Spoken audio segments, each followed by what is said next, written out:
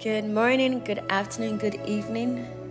This is Bernice. Thank you so much for listening to Devoted with Bernice. I hope that your time of reflection of what we talked about last week has really started to do a work in your life. We talked about how to discern the spirit of Jezebel in marriage. Not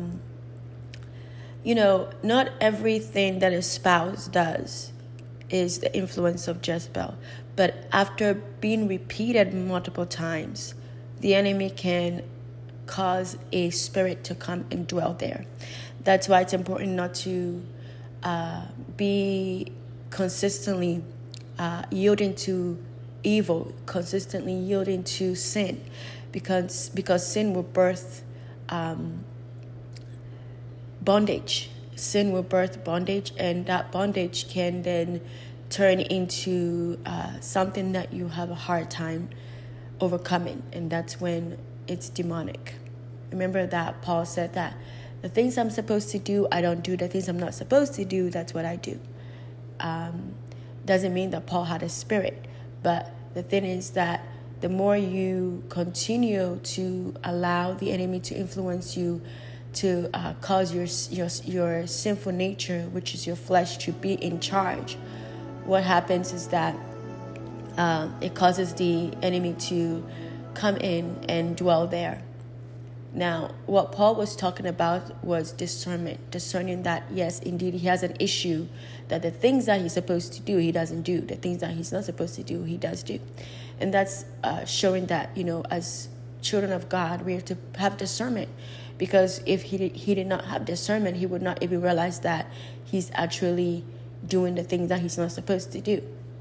And he was, highlighting the fact that we have a mortal body, and our flesh and our spirit are always in a war, right?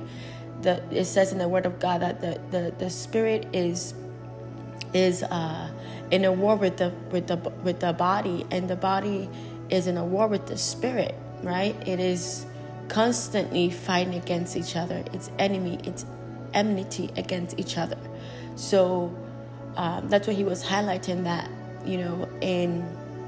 in circumstances, in things that happen, that he realized that the things that he's supposed to do as a child of God, it's kind of difficult sometimes, but the things that he's not supposed to do, it's easier to do, that he does do.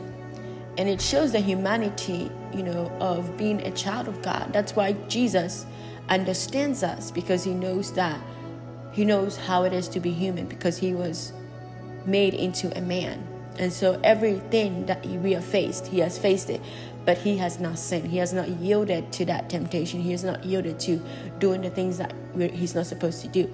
He's yielded to the Spirit of the Lord. And so he does understand the human nature.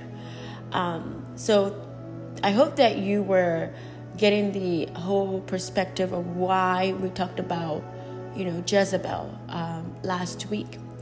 And this week we're talking about children, how the enemy likes to enter children. The enemy likes to use children as a bait, okay, when it comes to Jezebelic tendencies. Now, again, just because a child is behaving in that manner does not mean they have a spirit. But there are children who have spirits. I don't think that autism is just a scientific thing. Yes, God created science, but I believe that autism is a demon, okay? There's a spirit of autism. There's a spirit of a child having bipolar, okay? Those are not something that you should be like, it's normal. No, it's not normal. If a child is behaving in a way that is out of the norm for a child, children are silly, right? They do silly things. They behave in ways that are not wise because they are children, right? But as a parent, you should discern, like, this is not normal. You keep doing this, or you keep behaving in this manner. You keep, I've worked in the medical field with kids. I did an ADHD study where we were trying to find a blood test for ADHD, because for kids to be diagnosed with ADHD, they have to be about like 6 or 5 before they can be clinically diagnosed because they're still maturing, from that age, before that age. And so we do, MSSB, which is basically a diagnostic mental health test that we do on kids. But in the research that I was part of, that I coordinated, we wanted to find a blood test. You know how HIV has a blood test? We wanted to find a blood test for ADHD for kids and also for adults, solely to minimize the extensiveness of testing, because the MSSB, the diagnostic testing takes a long time, okay? And so to have a blood test, it's quick, it's easy. You take it to the lab, they do the diagnostic testing, they come, is it ADHD or not ADHD? Quick, right? And also it causes lack of delay in diagnosing the child, and also trying to put them on Adderall and all the other ADHD medications if they have to go on it. And it rules out other things, right? And so I'm familiar with mental health issues because I've been around it, I've done research on it. So when I'm familiar with mental health issues, I'm also familiar with the Word of God, and I'm familiar with deliverance, knowing about demons. And there are some things this is not normal. This is a demonic spirit. You can cast out that spirit. Autism is a deaf and dumb spirit. We see that in it's also like epilepsy as well. It's a deaf and dumb spirit. We see that in the Word of God when the Father brought the Son to Jesus. First, He brought it to the disciples to cast out that spirit, and the disciples were not able to cast that spirit out. And Jesus rebuked them and said, "Some things cannot come out until what? Prayer and fasting." Right? And so what the Lord was saying is that this is a demonic thing. This is not something that can be easily commanded to come out. You have to really go deeper in the spirit of fasting, really kill the flesh and really go into prayer to command that thing to leave, okay? And so when you see kids with certain diagnostic mental health, certain things that has been diagnosed on them, that is not normal. It is a spirit, okay? And that spirit was cast out by Jesus. Jesus asked the Father, questions about the child. And also Jesus asked the spirit, "What is your name?" Right? Jesus knows how to cast out spirits. He asked spirits, like the man with the legions. He asked him, "What is your name?" But with the deaf and dumb spirit, he was able to discern this is a deaf and dumb spirit. And so he commanded the deaf and dumb spirit to leave the child, and the child went back to normal. I believe that if we are a praying generation, if we are a praying, church, okay, being in the children's ministry is not just there to come and make money and go. No, it's an assignment. It's a mandate that is placed upon you to be there. Even when you volunteer, when you work there, you're there you are a change agent in the child's life.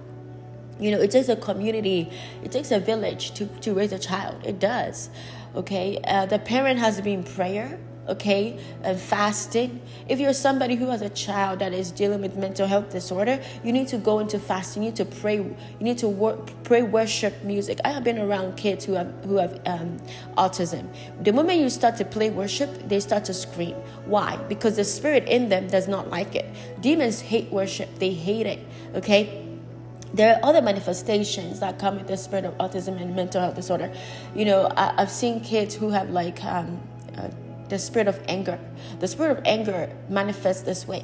They start to beat their chest, or they start to beat something. And, when you see your children behaving in an angry way and hitting walls and beating their chest and having tantrums, it's cute in the beginning, but if they keep doing that, the assignment of the enemy is to release a demon to come inside of them. And I know the word demon might sound very harsh and uncomfortable for some parents to hear, but I have seen kids with spirits with demons in them, okay? Autism is a demon, okay? Depression is a demon, okay? Mental disorders, bipolar is a spirit, it's a demon, okay? And you can literally command that spirit to come out. You are the father. You are the mother of that child. You have authority over that child. You are given authority over that child. And you can command that spirit to leave by first telling the child to renounce the spirit. Okay, renounce it and break the generational curse.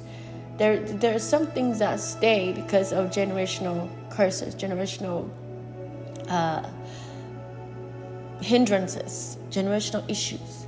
Okay, it's passed on from generation to generation, and you have to be the one to say no, not on your child, not on this one, because this one is ordained, this one is marked by the Lord, this one is chosen, this one is called. You have to stand on your ground. So today we're talking about Jezebel spirit. I know I'm talking about different spirits that can be seen in kids, but I'm talking about this specifically because these spirits are common. You see this common in kids, okay? But parents are not able to discern Jezebel in kids. And so we're going to talk about that today. Anyway, so let's take a moment to pray and let the Lord lead us in this moment. Father, we thank you. Rebe sokore batayana. Rekira batur isoto. Reketere besokorema. Ri ikura atayana. Setere mesure atakayana. Rebe sore kata. Deskuto kore itorama. Dire mekada batsukuri itokore iseterema. Deba soto. Rama soko rebe sete katayana. Ni erebe surama te kaya basoto. Father, we thank you. We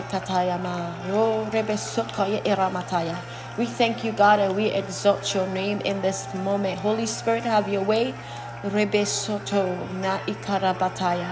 We exalt you in this time. Oh, yes, Lord, and we welcome you here. Have your way in this moment. I pray for the unction of the Holy Spirit to come in this place. Father, we thank you for the time that you've allowed us to come together. You say wherever 2 or 3 are gathered in your name, you are there. And so, Holy Spirit, have your way in this moment. I saturate this time with the blood of Jesus, and I thank you that you are God and you sit high and you look low.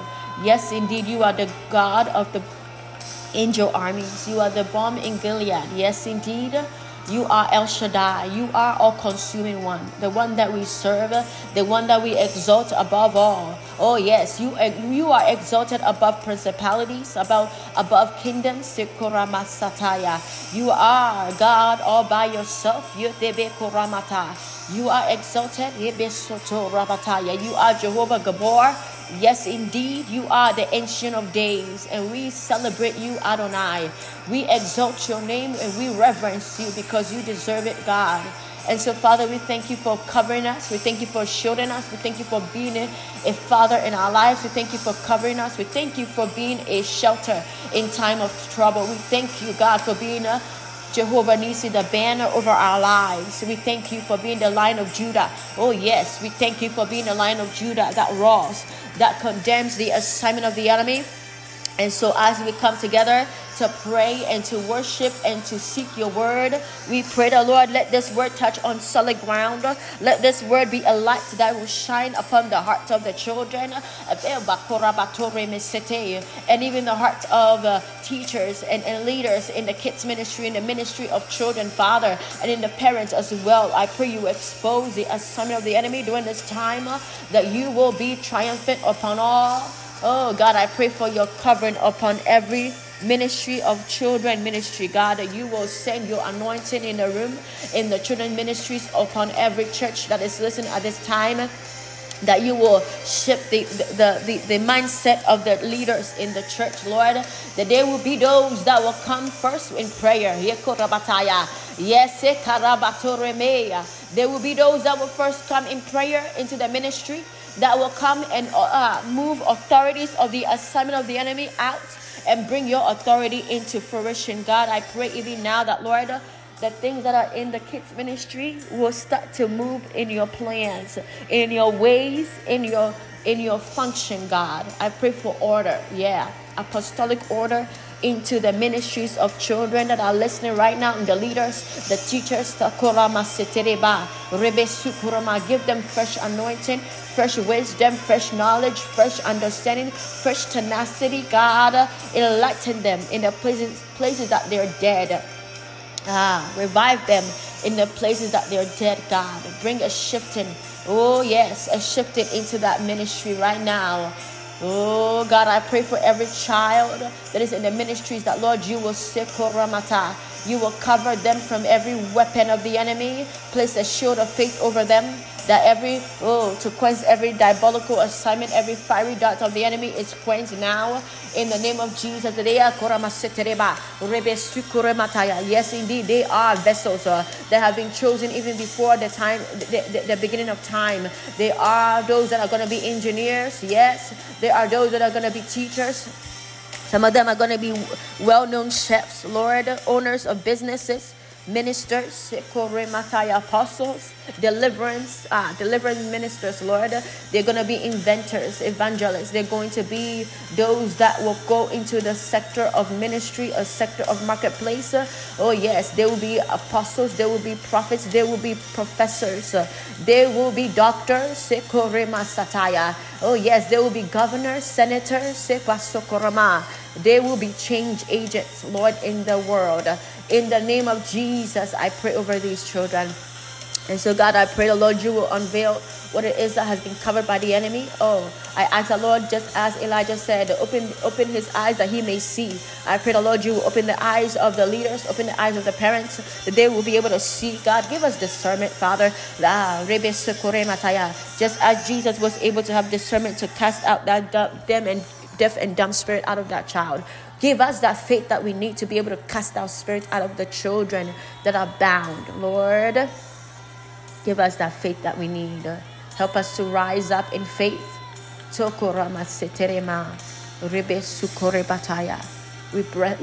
We bless your holy name. And we pray for your breath, Lord, to just pour upon your children. Just as Jesus prayed over the kids, Lord. Pray over your kids, Lord. Pray over your kids. Release your breath over your kids. Breathe over them, Adonai. Yes, we need your breath. We need your breath. We need your breath upon them, God. Fill every place that is empty within them. In the name of Jesus, I saturate this moment with the blood of Jesus. I yield myself to you, Lord. Everything in me is yielded to you. I am open to you, Adonai. Holy Spirit, have your way. Let everything that come out of my mouth be edified by you, God. Oh, I thank you and I bless your holy name. It's in the name of Jesus we shield this moment with the blood of Jesus. Amen.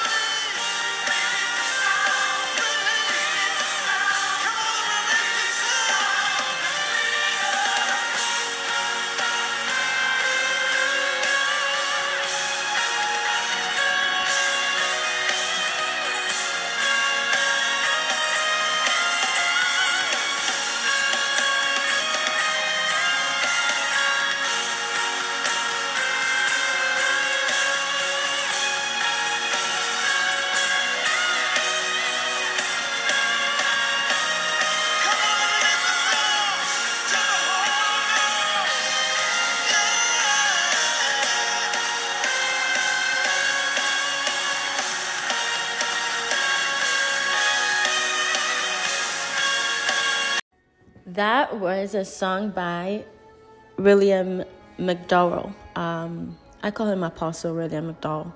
But anyway, he is so anointed. These two men of God that I've been in the presence of, and I've been in the presence of a lot of anointed vessels of God, but this song that you just listened to is called There Is a Sound. From the beginning, you can't help it but pray in tongues. Every time I hear the song, I start to pray in tongues. Anyway, I remember when he came to my church, one of my previous churches. And when he came, sometimes God will not give you a sermon. He will just give you an assignment to just talk, and then he will come in. One thing about preaching is that if the Holy Spirit doesn't come with you, you are just wasting your time, literally.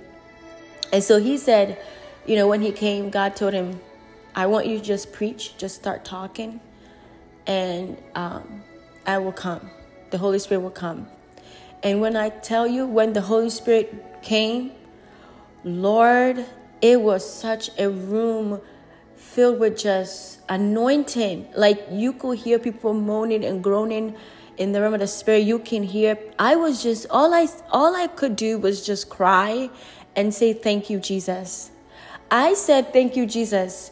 Cried and screamed, thank you, Jesus, like repeatedly for at least like 20 to 30 minutes straight. The Holy Spirit came over me and people were like on the floor. Every single body in that place felt the Spirit of the Lord. Like everyone had an encounter with the Holy Spirit. The Holy Spirit visited every single one. People were on the floor. People were crying. It was such a presence of God. That was like that's like the second time I've been in His presence. But that was like a visitation of the Lord. That was like a set moment that you could feel. Like I could go back in time and just realize how profound and such anointing was in that room during that time. You cannot just come out of that time and just not remember it. You know how the Bible talks about a stone of remembrance? This was a stone of remembrance. Like I would always remember that in that moment of encounter with the Lord during that time. And afterwards, my voice was gone. Everybody's voice was gone because we were all like, when you encounter the Holy Spirit, when the Holy Spirit come over you, you do things that you don't really like have control over. Sometimes, of course, you do have control over, but sometimes it just overwhelms you. And that was the encounter.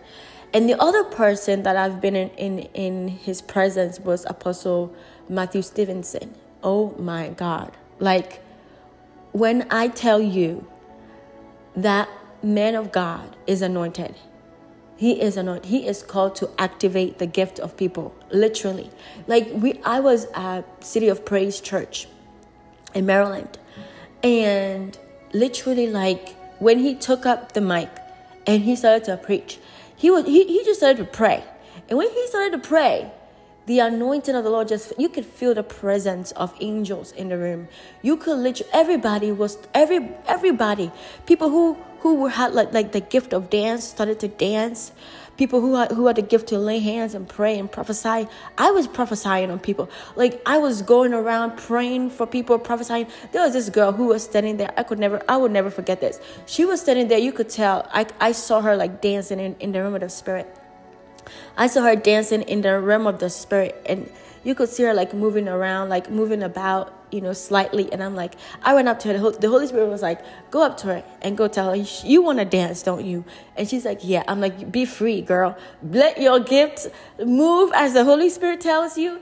And literally, like within 5 minutes, she was dancing prophetically. It was just beautiful. Like people were manifesting in their gifts. And of course, there are some people who are manifesting, with demons, and they were cast out. But the room was so heavy with the Spirit of the Lord. Like I have never been in such a room with such anointing in that room. It was so anointing. It was like a thick veil of the Holy Spirit in the room. Like, the anointing was so thick. Like, I don't think that it lifted off. I didn't go, the next day for the service. But I really believe that the Spirit of the Lord was just dwelled there for a while. It was and there are people who said they were in the parking lot, they could feel the Spirit of the Lord, even there. He is anointed vessel. Anyway, so today we're talking about perversion, series. We're looking at Jezebel, which is basically the doorpost, the doorway to perversion. She is the one that the enemy uses to cause people to fall into temptation, to fall into idol worship, to fall into perversion, to fall into things that are not of God. Wherever there's perversion, there's a Jezebel spirit. They're feeding that spirit.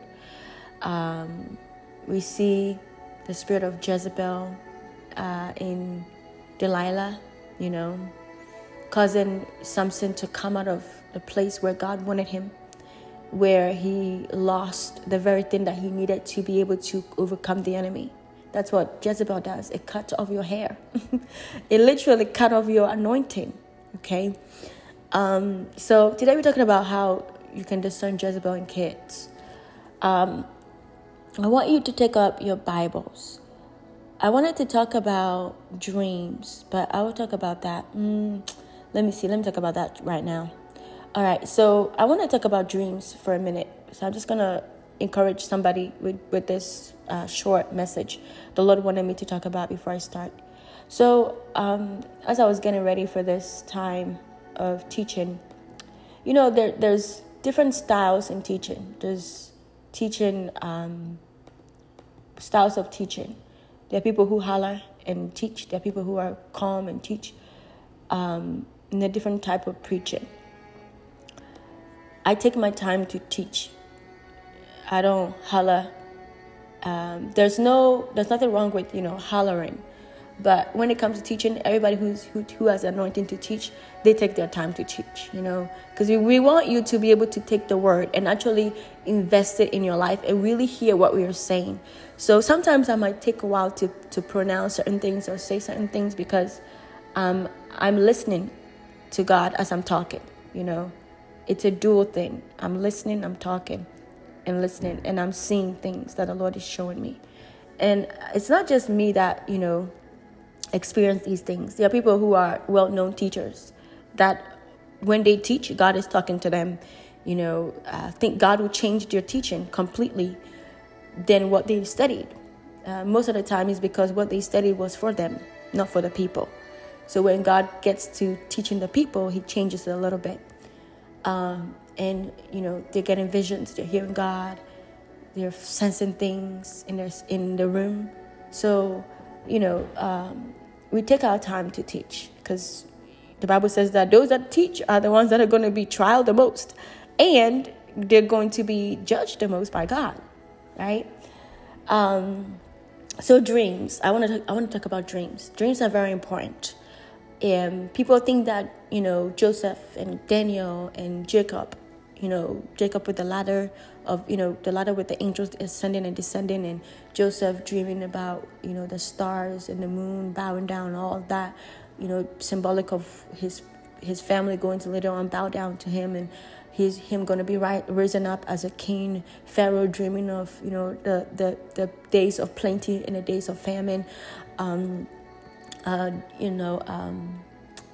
Daniel interpreting dreams. He had a gift to understand and the revelation and mysteries of dreams, right? And of knowledge. And even when God spoke to Joseph, the husband of Mary, in the dream. So, and even when the wise men were warned by God in a dream to take another route, dreams are very important to God. Do not ever think that God does not still speak in dreams. He does. To this day and to the days to come, he will always talk in dreams. Okay? I will do a teaching on dreams later on. God has put that on my heart to do that. But I want to encourage you guys to really take your dreams seriously. And God talks in dreams, okay? There are dreams of divine assignment. There are diabolical dreams, and there are flesh dreams, okay? There are dreams when your flesh actually bring up those things. Let's say that you really want to get a purse that you saw at the market, or you really want to get a car, and then you find yourself the next day dreaming about yourself in the car. I would say that 80% of the time that dream is not from the Lord. That's your flesh, because you wanted that, okay? And people who always say, oh, I dreamt, women who always say, I dreamt, and in the dream I saw that I was getting married to that man and he's my husband. Pause.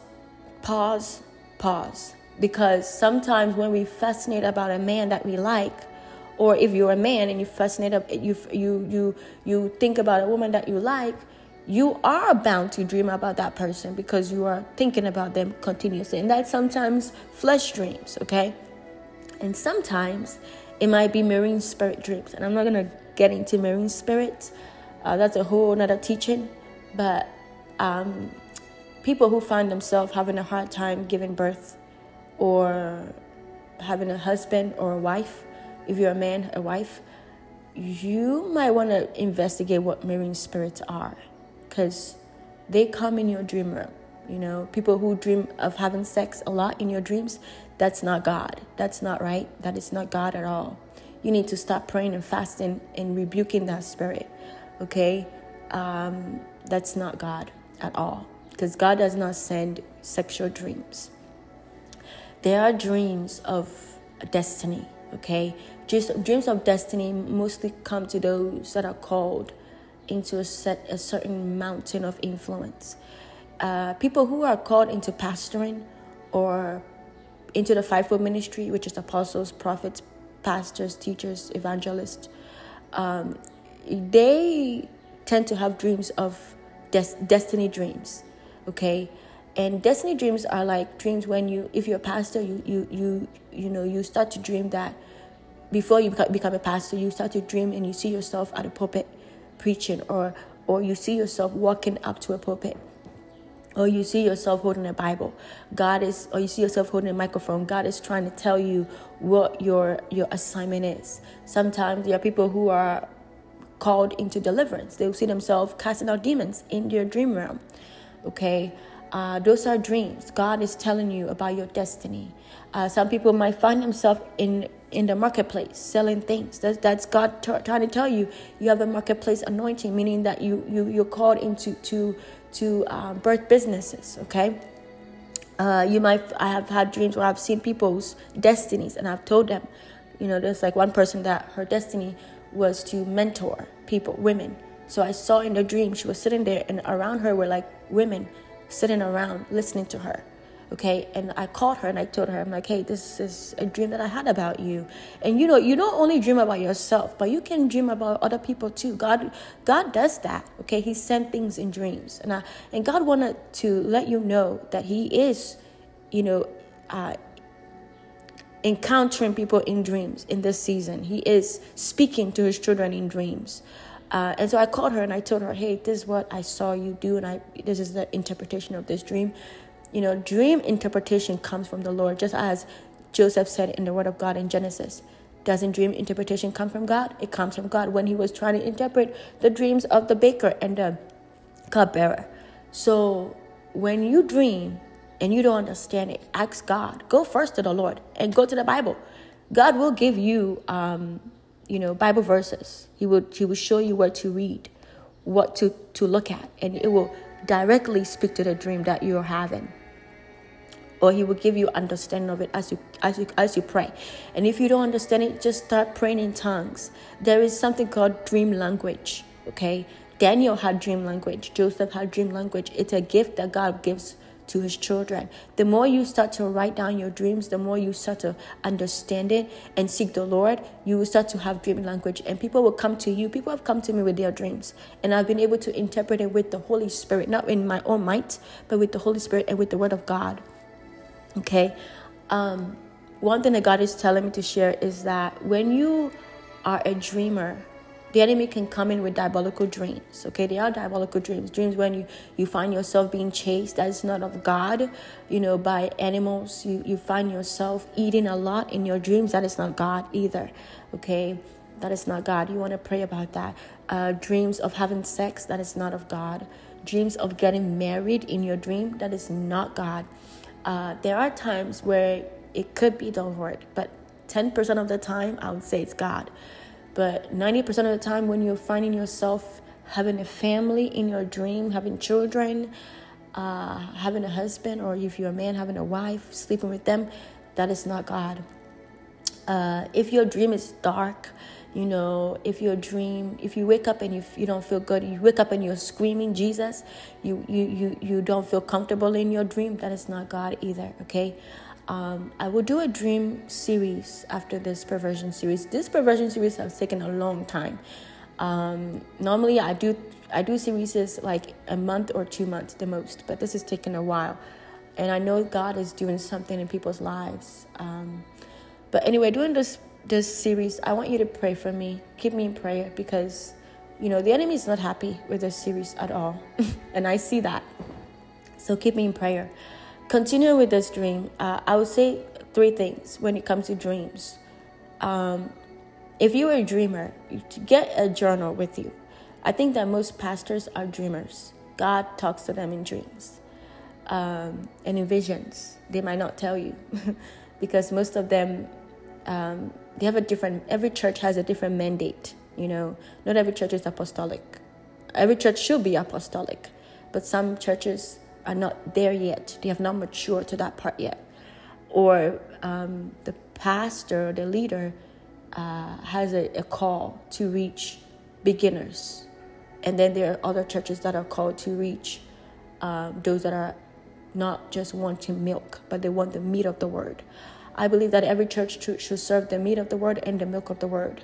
That there should be some kind of apostolic ministry within that ministry where people who have matured from the milk can then graduate into the meat of the word.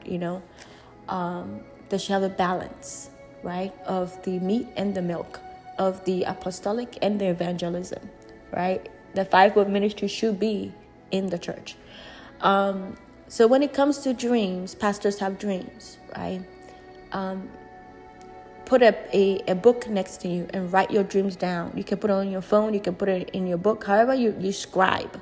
If you're a dreamer, you have to have a scribing anointing because guess what? You have to write everything down. And because you don't remember everything, the dream leaves you, right? Within a couple minutes or a couple hours, you're not going to remember every detail.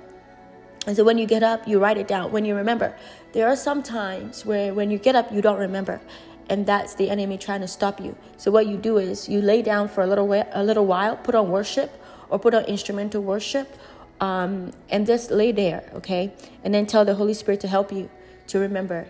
Sometimes if it still hasn't come after 5 minutes, start praying in tongues. It will start to come. You start to remember. Majority of the time, those specific dreams that you have a hard time remembering are destiny dreams or diabolical dreams that the enemy has done something in the dream room, okay, that you need to pray against. So write them down, every detail.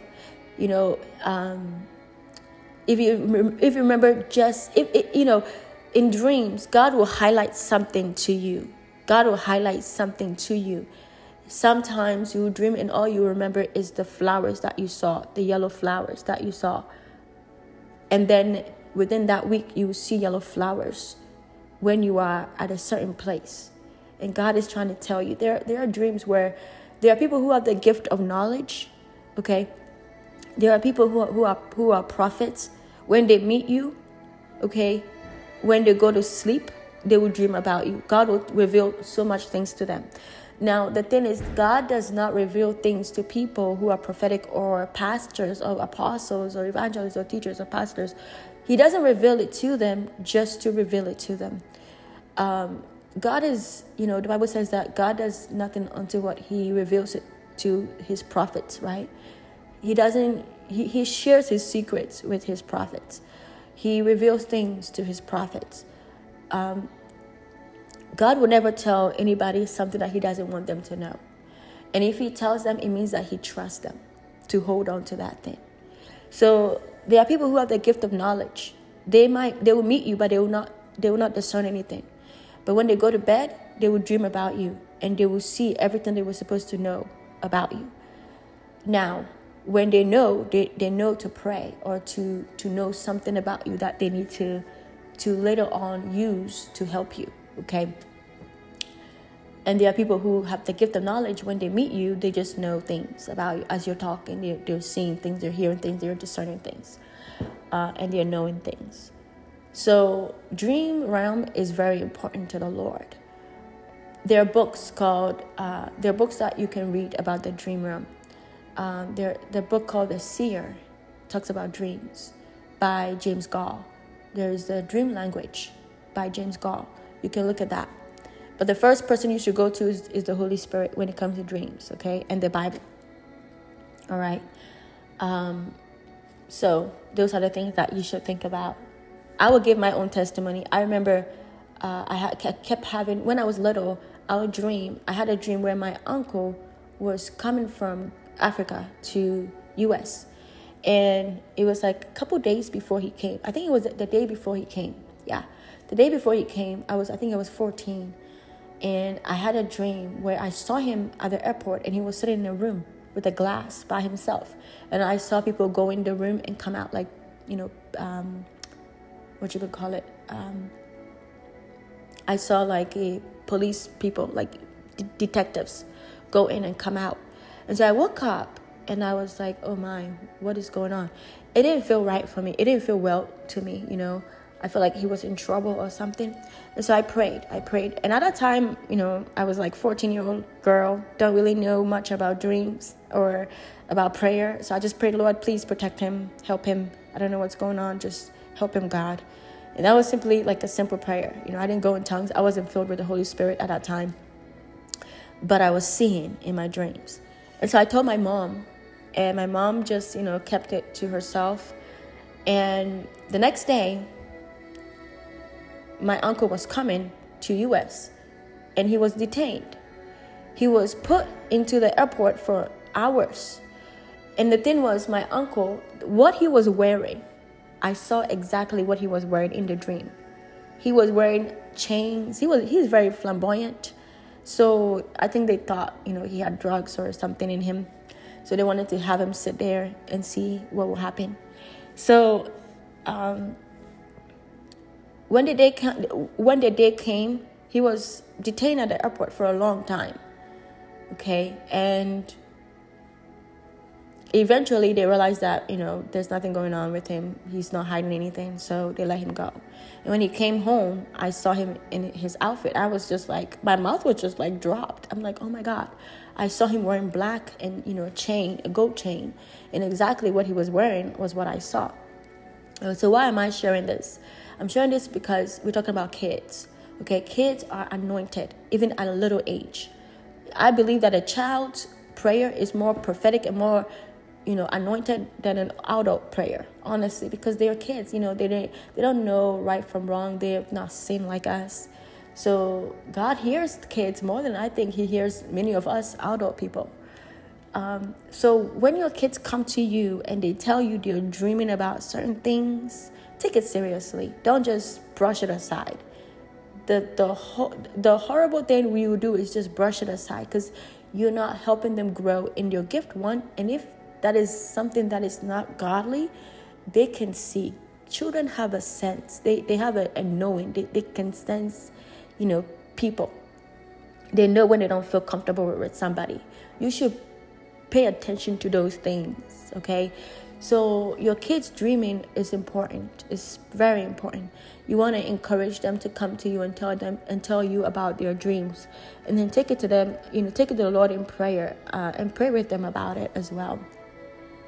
And also as adults, you do dream too. Because I remember when I told the Lord I wanted to get a new car, and God blessed me with a car. But the thing is, for like 3 weeks, I was having dreams of accident. Like I kept seeing myself hitting a white car, like a white truck. And I'm like, what's going on? I kept rebuking it. I prayed against it. I kept having dreams about it. And that was the Lord telling me, Bernice, I am going to bring you a car. But how I'm going to do it is not how you're thinking I'm going to do it. Somebody needs to shout right there, because somebody is listening right now and God is trying to tell you how he's going to do what he's telling you he's going to do. It's not how you think he's going to do it. And so what happened was that after like a couple weeks, the dream stopped. And then I had an accident and I saw the white car. I hit a white car in the natural. And that was God, dream of warning, 1, 2, a dream of direction. And he was trying to tell me what's going to happen. That, hey, I'm warning you, this is what's going to happen. But guess what? I'm in it. My car was totaled. I didn't even realize what happened. Like, I literally, the car hit me, shifted me from where I was to the incoming cars. And by the grace of God, the incoming cars were stopped. So the incoming cars did not hit me. It moved me all the way from where I was to the other lane to the side lane. So I moved across the whole street. And so my car got to a church. My car moved next to a church. I got out and I saw this church. And I didn't realize what happened. I remember all I said was Jesus in my car. And I found myself next to a church. And so I got out. And then the guy came and his eyes was just wide open. And I looked at my car. That's when it hit me. That's when all the emotions started to come. And I cried and I was like, oh my God, thank you, Jesus. I didn't know what was happening until I saw my car. My car was total. I couldn't even spark my car. I couldn't even turn it on. And I realized that the guy who hit me was actually a guy who owned chains of McDonald's. He owned some of McDonald's. So he was a millionaire. So he blessed me. Literally, he paid for my car. He paid for medical expenses, which nothing happened to me. I came out with nothing, no scratch, nothing. And I got money to buy a new car. Okay? So how God is going to do what he tells you he's going to do is not how he's going to do it. And sometimes he will give us clues in the dream. So I want you to pay attention to your dream realm. Okay? That you do dream. If you don't dream, then you need to start praying in tongues at least 30 minutes before you go to bed. Okay? There are spirits. I know, I keep talking about spirits. But look, we fight not against flesh and blood. Okay? There are things in the heavenly places. I did not call myself to deliverance. The Lord literally thrust me into deliverance. There are spirits. Not everything is spirit, but there are spirits that actually come to remove your dreams. They're called dream snatchers, okay? Dream blockers. Just as the Bible says that, when we learn about the Word of God, the enemy sometimes comes to take it away out of your mind. The enemy try to come and remove it from your mind, right? So they are the same. They are dream blockers, dream snatchers. So you have to pray in tongues. The praying in tongues is important because when you don't know what to say, the Holy Spirit will say it for you. Okay. So that's a little snippet of what dreams are. So I want us to just listen to this song, and then we're going to teach about the kids. Jezebel, discerning Jezebel in kids. Now again, not every child that manifests in tantrums has a Jezebel spirit. I just want to make that clear. Just because a kid is having a tantrum in the marketplace or in the grocery store, you don't go tell the mother, oh, your child has Jezebel, because Brittany said there's a Jezebel spirit that comes with children who act in tantrums. No. Continuously, over time, if it's something that they cannot control, it's controlling them, then you need to start praying. So let's listen to this song and then listen to the teaching. It's going to be a short teaching about kids. And then I'm going to pray deliverance for those that want to be delivered from Jezebel's spirit, because this is the end of the Jezebel spirit. And then the next teaching will be control, self-control. Self-control concerning pornography and masturbation. How to overcome that. Okay. I know I haven't talked about how to be delivered from homosexuality. I've talked about that, but I've not prayed and commanded the spirit to come out. I'm going to do that at the end of this series, because there are a lot of things that are connected to homosexuality. Pornography is connected to homosexuality, okay? So I'm taking it at a time. I'm slowly letting the Lord tell me what to do with this teaching. This teaching has been the longest teaching I've ever had to do. And I don't teach like every week. I teach once a month, because I'm trying to get more from the Lord and what to say. Okay? So I thank you for being patient with me. If you're somebody going through deliverance through this teaching, thank you for being patient. You're going to be rewarded. Okay? God hears you. He knows your heart, and He knows your need, your desire to be free. Deliverance is like salvation, okay? It's not something that is forced. You have to want it. You have to want it like how you want Jesus, right? You have to want it.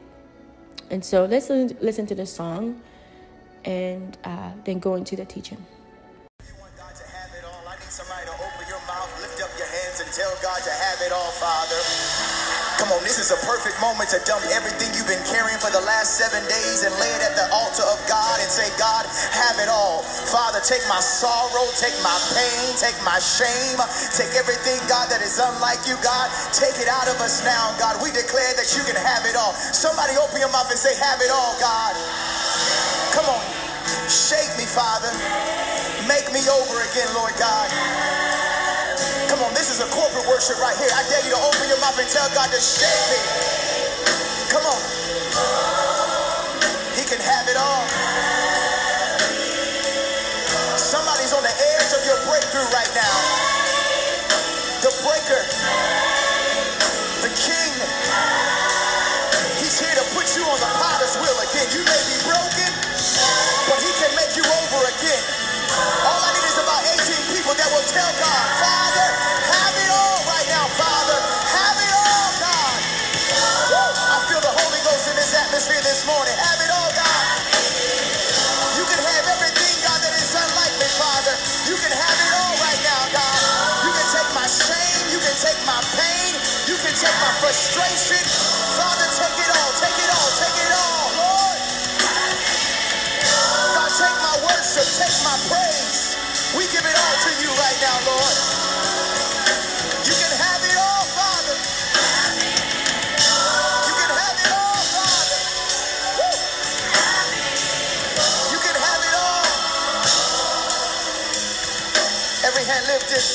Father, we declare and decree in this atmosphere now, God, that we're releasing ourselves, Jesus. We're taking everything, God, that is unlike you, Father, and we're pouring it out now. We land on the altar, Lord God. Father, areas of our lives, God, that is unlike you, Lord God, you can make us over again now, Jesus. Father, the areas that are broken, God, you can take us and you can mold us now, Father. Father, I speak now, God, to a marriage and to a relationship, Lord God, that feels like it's crumbling, it's falling apart, God. We declare that you can take it now, Father, and mold it, God. God, I speak now, God, to somebody in this atmosphere, God, that has a health problem now, Father, and the doctors has given up on them. We ask, God, that you will take our health now, God. You will put it in your hands.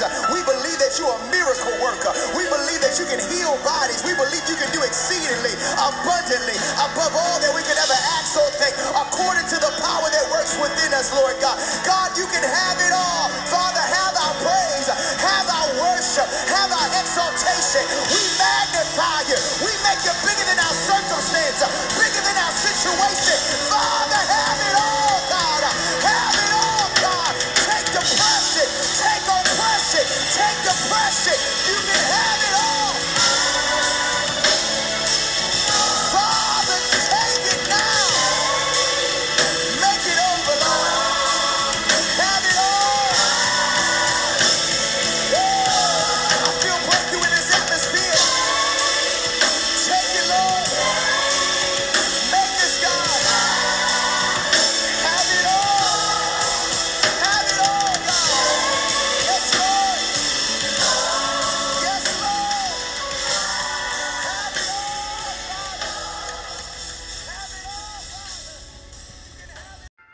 right, welcome back, guys. This is Bernice. You're listening to Devoted. So we listened to the song "Have It All" by Fresh Start Worship. Fresh Start Worship. Anyway, before the break, I was talking about dreams, how it's important to really scribe down your dreams, take it seriously, because God's still speaking dreams. Even for me personally, I've had dreams where I received money in my dreams.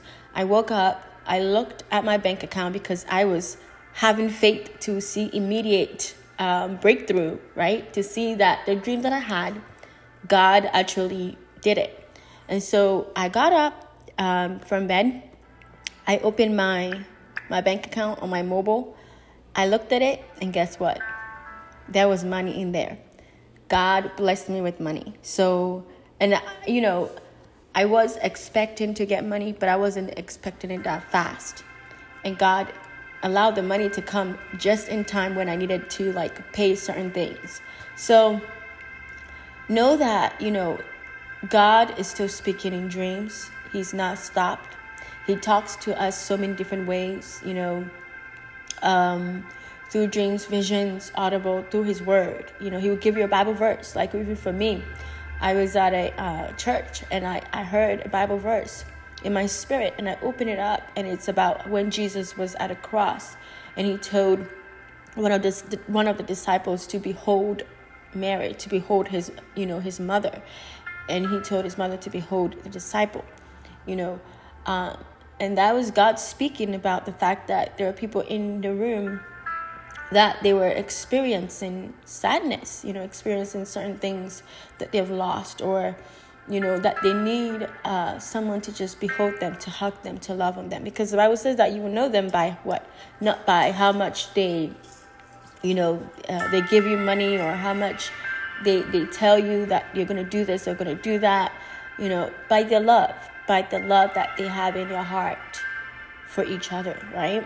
That's what God says. And so today we're talking about, how to discern Jezebel's spirit in children. And many people would say, oh, that's a little extreme, don't you think? Well, guess what? Demons don't care. They don't care if you it's a little girl or it's a little boy. They don't care at all. All they want to do is get in a place. They want to have a place that they can dwell. Remember when Jesus met the man with the legions of demons, guess what? The demons in the man said, can you please just put us in the pigs, right? They needed a place to go immediately. So it's important that you pray over your kids. And when your kids come to you with dreams, with nightmares, and they're saying this, they're seeing this, or they, experiencing this, something is following them in their dreams, or they feel like, there is something in the room, you gotta believe it and stop praying and anoint the room. Because God, I work with kids, so I know I serve faithfully in my church. And one thing I've realized is that kids, they have a discernment. They really do. They can discern, can I trust this person? God has put in them, when you look at them, they have innocence. But that innocence is actually discernment. They actually know how to look at you and say, I don't know if I can trust you. I don't really feel like I can trust you. Because the Bible says that, do not despise these little ones, because their angels come before the Lord. Okay, so they know how to discern. They know how to feel like there's something going on.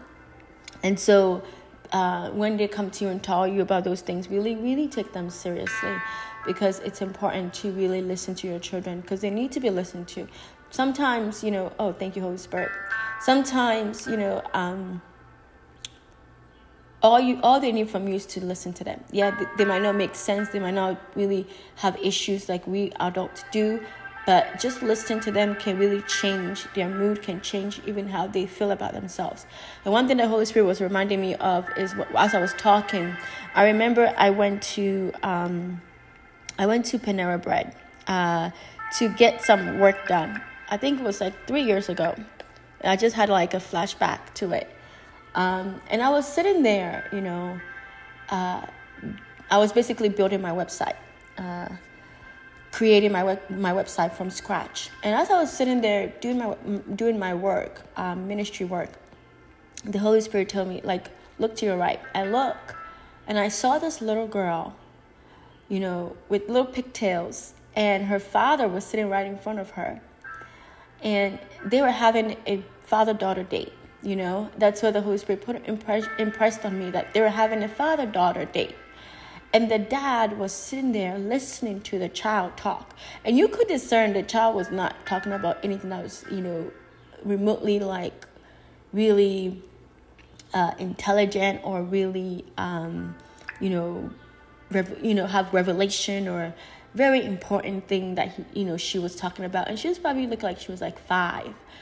She wasn't talking about deep things, but she was probably talking about like, colors and ABCs and, Johnny at her school that likes to, take her pen, something that's not deep. But the dad was listening to her in such a way that his attention, his focus was so much on her and listening to everything, like literally engulfing everything that she was saying to him. He did not look at his phone. He was listening to her the whole time, laughing with her.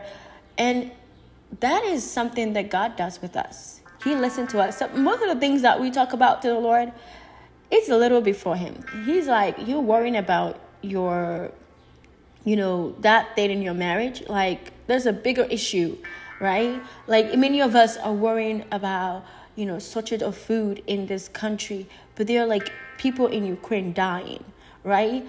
Even though, like, we have, little issues of, gas going up and all that. God still listens to our prayer when we pray to him about those little things. In comparison to somebody who's in Ukraine, who's, going through war, like having bombs being blasted nearby. God still like the man, God still positions himself in a way that he still listens, like he still pays complete attention to each and every one of us. Do you know how many billions of children, billions of people in this world, that God still listens to each and every one of our prayers? Even the ones that are silly to us, right? Like, God, we will say, God, I'm going to the market. Please take me safely to the market. I come against every accident in the name of Jesus. Help me get there safely. Those little things, God still listens. And that's how we are supposed to be with our kids. We have to listen, even if it's not smart, or even if we are going through our own issues. As somebody who serves in ministry, in kids ministry, there are things like, God, the kids will ask me or will say. And it's silly, it seems silly, but I engulf myself into it. I lead small group, and one of the things the kids I ask them, hey, what is your favorite, snack? Because we wanted to get a chance to get to know each other and, break the ice and all that, because they're like new people in the group. So I'm asking every one of them, what is your favorite snacks? And they all said Turkish is like this snack called Turkish, Tarkis. And I was like, whoa, okay, everybody really liked this snack. And so I asked them, what is it in that snack that they like? They're like, it's so good. And I told them, I'm going to try it. I told them I'm going to try it. So I looked on my phone right there and I asked them to show me, is this the right snack they were talking about? And they were all like, yeah, it is. And I'm like, okay, I'm going to try it. So a week later, I went to the store and I got it and I tried it. Let's just say it's not a snack for adults. It was not good. It did not taste healthy at all. But at their age, and even at my age when I was their age, or even your age when you were their age, we didn't eat, healthy snacks. Nobody's eating Cheerios for your heart, to help your heart. Nobody's eating apples and peanut butter or almond butter. No, they were eating candy and things that were disgusting, But I tried it, and I told him I'm gonna try it. So I engulf myself in your world, and that's what we have to do as parents. That's what we have to do as leaders in ministry, in church, because God does that with us. He engulfs himself in our lives. He literally loves us to be individually different. Do you really think that the the taste of, art, or the taste of certain things that you like that maybe your friend or your family member doesn't like, do you think that's just something that's, out of the blue? No. God himself put it there because he knows you more than you know yourself. And he said, even to Jeremiah, I knew you before you were formed in your mother's womb. He knew you. He knew your likes and your dislikes. He knew that you like pink. He knew that you like blue. He knew it. And he likes that. He likes that you like things that are rich or things that look earthy. He likes that because it makes you you. And he knew that you will like that as well. Okay, so as parents, we have to celebrate individuality of the children. Somebody who served in the kids ministry, I celebrate the kids. When they say they like, I asked them one time, what is something weird that you eat? And many of them like, ew, that's nasty. That's not, I would never eat that. But I'm like, that's what they like, right? So we gotta celebrate kids' individuality. And you, as a parent, you have to listen to your child. They might not say something that's smart. You might be busy trying to add up your expenses or even put together an Excel sheet. Just taking that 5 minutes out of your day and just saying, you know what, I just want to listen to your day. How was your day? What did you do that was fun? What did you do that was not fun? What did you learn today? How did you exercise the fruit of the Spirit today? When somebody took your pen, did you have self-control, or did you just hit them? Did you do something crazy? No. So you got to ask them those questions, because it really gives them trust. Because one thing about, parenting is that what I've seen with kids, as I talk to them, I serve and I talk to them, they love to be able to trust the people that they're with, their parents. Okay. Where I ask them, what is their favorite thing that they like? What is their favorite thing that they have experienced with their parents? And majority of them said things that are not like money oriented, that are not like things that might seem as a big thing for parents. One of them said her mother threw water on her to wake her up, and she was laughing, and her mother was laughing. And she said she loved that moment with her mom because it was a joking moment. It was a funny moment. And one of them said the time where he shared a snack with his father. And the other one would say he went fishing with his father. So, it's not about how much money that you spend. It's about being there, doing something with them that can help them remember, have a good memory. Even for me personally, my most profound memory with my mother was when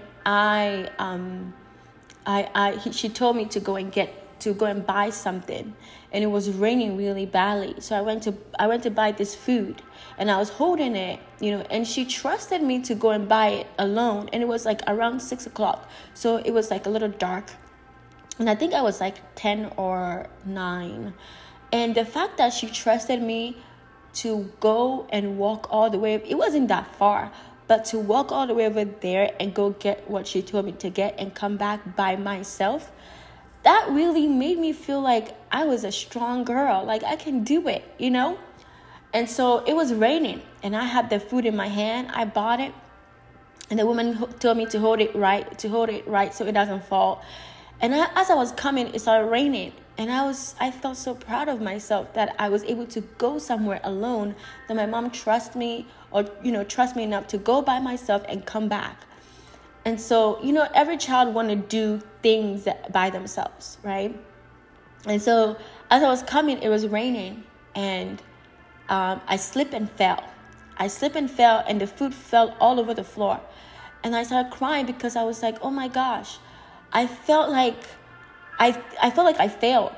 I was supposed to go and get the food and come back, and the food fell on the floor, and it split everywhere, and my clothing was all wet with mud. And as I was walking home, I was crying the whole time. It was raining. I was crying the whole time. I took the plates and the bowl and the cover, and I walked home, and I was like, I don't know what my mom is going to say. Is she going to beat me? Is she going to be mad? But when I got home, she wiped my tears. She bathed me, and she told me it's okay. And she hugged me. And I remember my sister was standing there. She was looking at me. My sister also hugged me. And that is the most intimate time that I remember, that I cherish so much with my mom. So it's not the fact that she bought me, nice outfits, or it's not those things. It's those little moments of just being, loving and being understanding and listening and being there. Being there is what the kids want. Because I remember as I was working at a church, and one of the kids, I'm not going to say his name, but I remember he wanted to run out of the church because we let the kids out. But I realized that he didn't know that he was about to go outside. So I was about to leave. I clocked out of work and I was about to leave. And his mom was like back there trying to get his other brother together. So I couldn't leave him near the church door because he could be kidnapped. So I stood there and literally, I was holding the door. He's like, no, don't hold the door. I'm strong. I can hold the door myself. I don't need help. I'll hold it myself because I'm strong. And he kept saying, I'm strong. So I was like, okay, I'm going to not hold the door. And then he literally held the door with every strength he had. And that was a moment for him, for me to just be there and let him hold the door with his body to let him know that he is indeed strong to hold the door. So when you are, raising up your kids, and even when you're serving in ministry or if you're a teacher, those little moments are very important to the children because it builds your self-esteem. His self-esteem was being built by just being able to hold a door without my help, And so it's important to be there, because when you're not there, when you hurt them and not listen to them and not be there to really show them that you care, even the father and the daughter on your father-daughter date, or if your mother going on your son and mother dates, to just listen to them and be there for them. It prevents the enemy from coming in. It prevents a doorway. Because if your child is rejected or feel like you don't care about them, the spirit of rejection can come in, and the spirit of rejection is a doorway for a lot of things to come in. Okay, if they make an art piece, like most of the kids at the job that I worked at, they made art pieces, and it's not no Picasso. It's not Picasso. But I made them feel like it was Picasso. I was like, oh my gosh, we need to put it up. We need to put it up. And they were so excited. If they play and they try to make food, they're like, can you be our guest? We're trying to make food. And I'm like, okay, what is on the menu? Just being there with them and just listening to them. Of course, they grow out of that stage, but being there in every stage is very important to the children, because what the enemy wants is for you to be so busy as a parent that you don't have time for your kids. Because if you don't have time for your kids, guess what? He has time for your kids. And he can introduce your kids to so many things, open doors in your kids through hurt, through pain, through rejection, through neglect. And a lot of things can happen for the enemy to come in, okay? So before I start talking about how the spirit of Jezebel come in, that's what I wanted to talk about. What can you do as a parent to stop your child from being exposed to spirits of darkness? Of course, the Lord is looking after your children. The Lord is looking after you. Nobody, not your parents, nobody look after themselves. It's the Lord that does it, right? He's the one that is our source, that cares, that protect us. And it all stems from the garden. There's so many revelation in the garden. When we talk about our Father, who's Jehovah, when we talk about him, we see that he's our parent first. God is our parent first. Before we have mother, before we have father, he's our parent first. And that's the thing that we have to remember. Even David, the psalmist, said, even when my father and my mother forsake me, God is there. Why? Because God is our parent first. So you have to teach your children that God is your parent first. Because when you're not there, when your time comes and you die, and there are people who have given birth and their children have died, and not their children have died, but they have died and left their children here, there's a void there. Of course, we need, parental love and all of that. But we have to remember that we have to teach our kids that our love first comes from the Lord. Because parents are humans, right? They fail, right? Foster parents are humans. They fail. They might do something that's not right, or they might, not do something. So we have to realize that when we tell the kids, your first father, your first parent is God. When you're not there to fill that void or to fill whatever it is that you cannot fill, they can go to the Lord. That's why God made Adam and then made Eve. Adam and Eve didn't have a parent, a physical parent. They had God. They didn't have, like you and I have parents. They had God as their parent. And that's the foundation that the Lord wanted to let us know, that just as Adam and Eve had parents, who is him, God himself, and then the Lord allowed them to be parents, okay? So he taught them how a parent should be, which is him, the I am that I am. And then he allowed them to have children and how to be parents by watching how he was parent to them. And so when Adam and Eve, when they no longer there, we are sons and daughters of Adam and Eve, right? We come from that tribe. So we are sons and daughters. We are generations of Adam and Eve. So our actual parents, our physical parents, who's Adam and Eve, they are not there. But who's still there? The Lord is still there.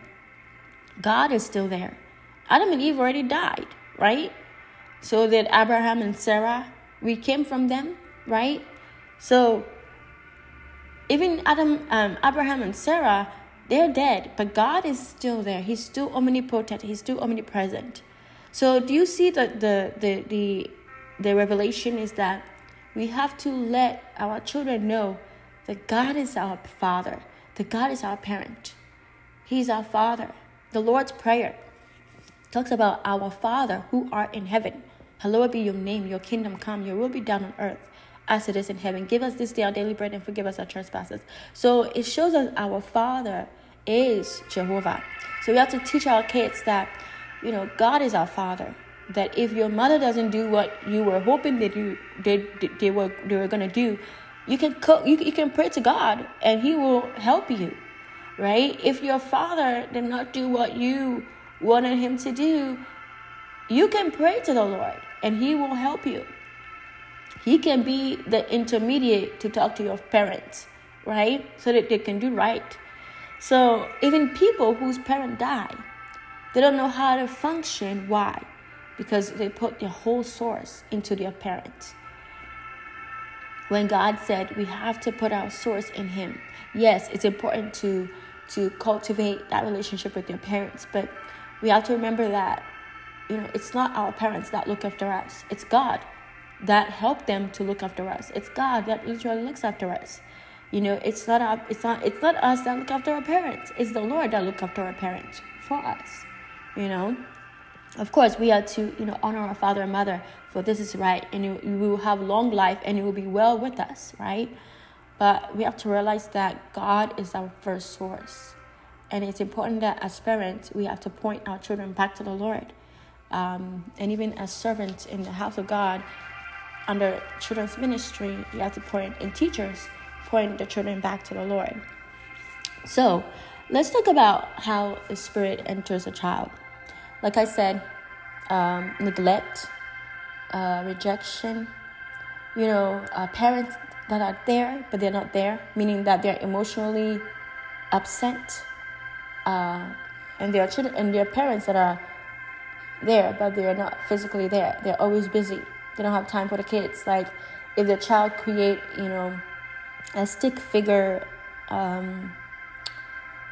art piece, instead of looking at it and say, oh, okay, and throw it and put it to the side because you're busy balancing your checkbook, or you're busy cooking or doing this or doing that. That moment really shapes them and does a lot in their mind. There are kids that would say their parents told them, even adults in their 30s, 40s, 50s, 20s, teens, that remember the thing that their parent did or said or didn't say. And that has been playing in their head for many years. There are some of them that said their parent called them lazy, call them stupid, or call them so many words, or call them, ungrateful. It's in their minds. So every time they go to work or they go to wherever they have a relationship, whatever, it's playing in their minds. So we have to be careful. Yes, we are human beings. Parents are human beings. They might fail at times. And that's why it's important, again, to direct your kids to the Lord. Because if you're having issues, even as a parent, when you're having issues with your child, where do you go? You go to the Lord, right? When you're having issues in your marriage, where do you go? You go to the Lord, right? So you have learned that. The Bible says that train up a child in the way that he should go. And when he is old, he will not depart from it. Train up a child in the way that he should go. What way? The narrow way to the Lord. So when he's old and you are not there, or when he's old and you are in another place or another state or another country, he will not depart.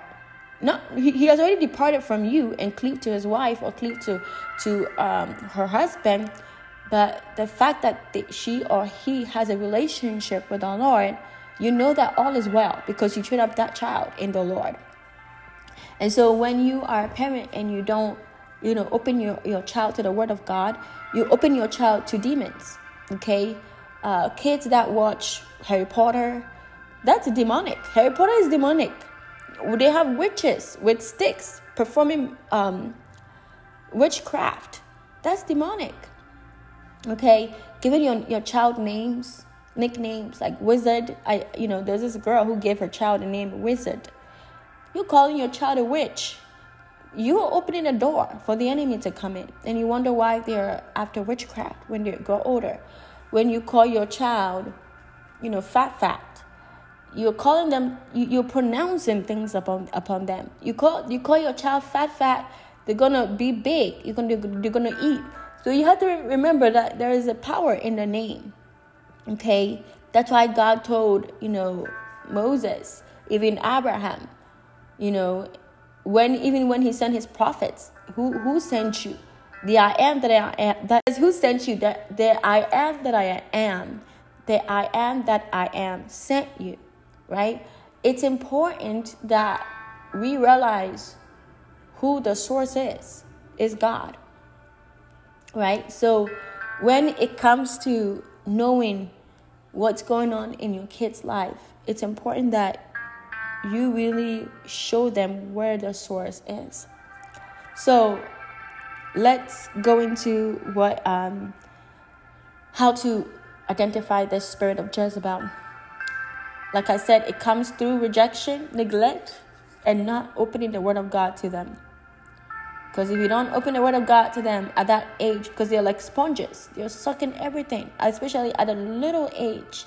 That is when you have to open the word of God to them so they can, engulf it into their body, into their mind, into their soul, into their spirit. So how the Jezebel spirit manifests is this. In children, they manifest through tantrums and rebellion against parental authority. I'm not saying that every time your kid has a tantrum, they have a Jezebel. No. This is a repeated, uncontrollable thing that they do. If your child is hitting people, is fighting, that child has a spirit of anger. Okay? If they cannot control themselves, and you already talked to them, and they can control it. This is something that cannot be controlled. The moment that they want something, you don't want to give it to them. They have tantrum, and you talk to them, they don't want to listen. You need to start praying and anointing your child.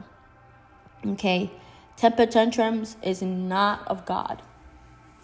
It's not of God to be repeated in a child continuously. That's how they get their way. That's manipulation. Okay, They know that if they have a temper tantrum, you're gonna give them what they want. But there are kids that have had a temper tantrums that their parents has been able to calm them down, talk to them, and they listen and they stop. Right? That's okay. Now I'm talking about a child that doesn't want to stop, still continue to do that.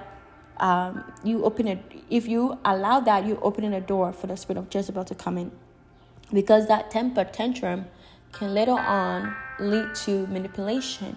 When they get married, they want to manipulate your spouse. If they're a woman, they want to manipulate their spouse with crying. All of a sudden, every time their husband says something to them, they just start crying, and they want to get their way. Even with friends, they will start crying, and then the friend will stop saying what they're saying because they don't want to face their issues. Right? Not everyone that cries is crying because they want to cry or something is hurting them. Sometimes it's manipulation. Okay, especially when the situation does not need somebody to be crying, or they might have manipulation as in using their bodies to manipulate their spouse in the future. Rebellion. They are rebellious. They don't want to listen to you. Everything that you say, they don't want to listen to it. They don't want to obey.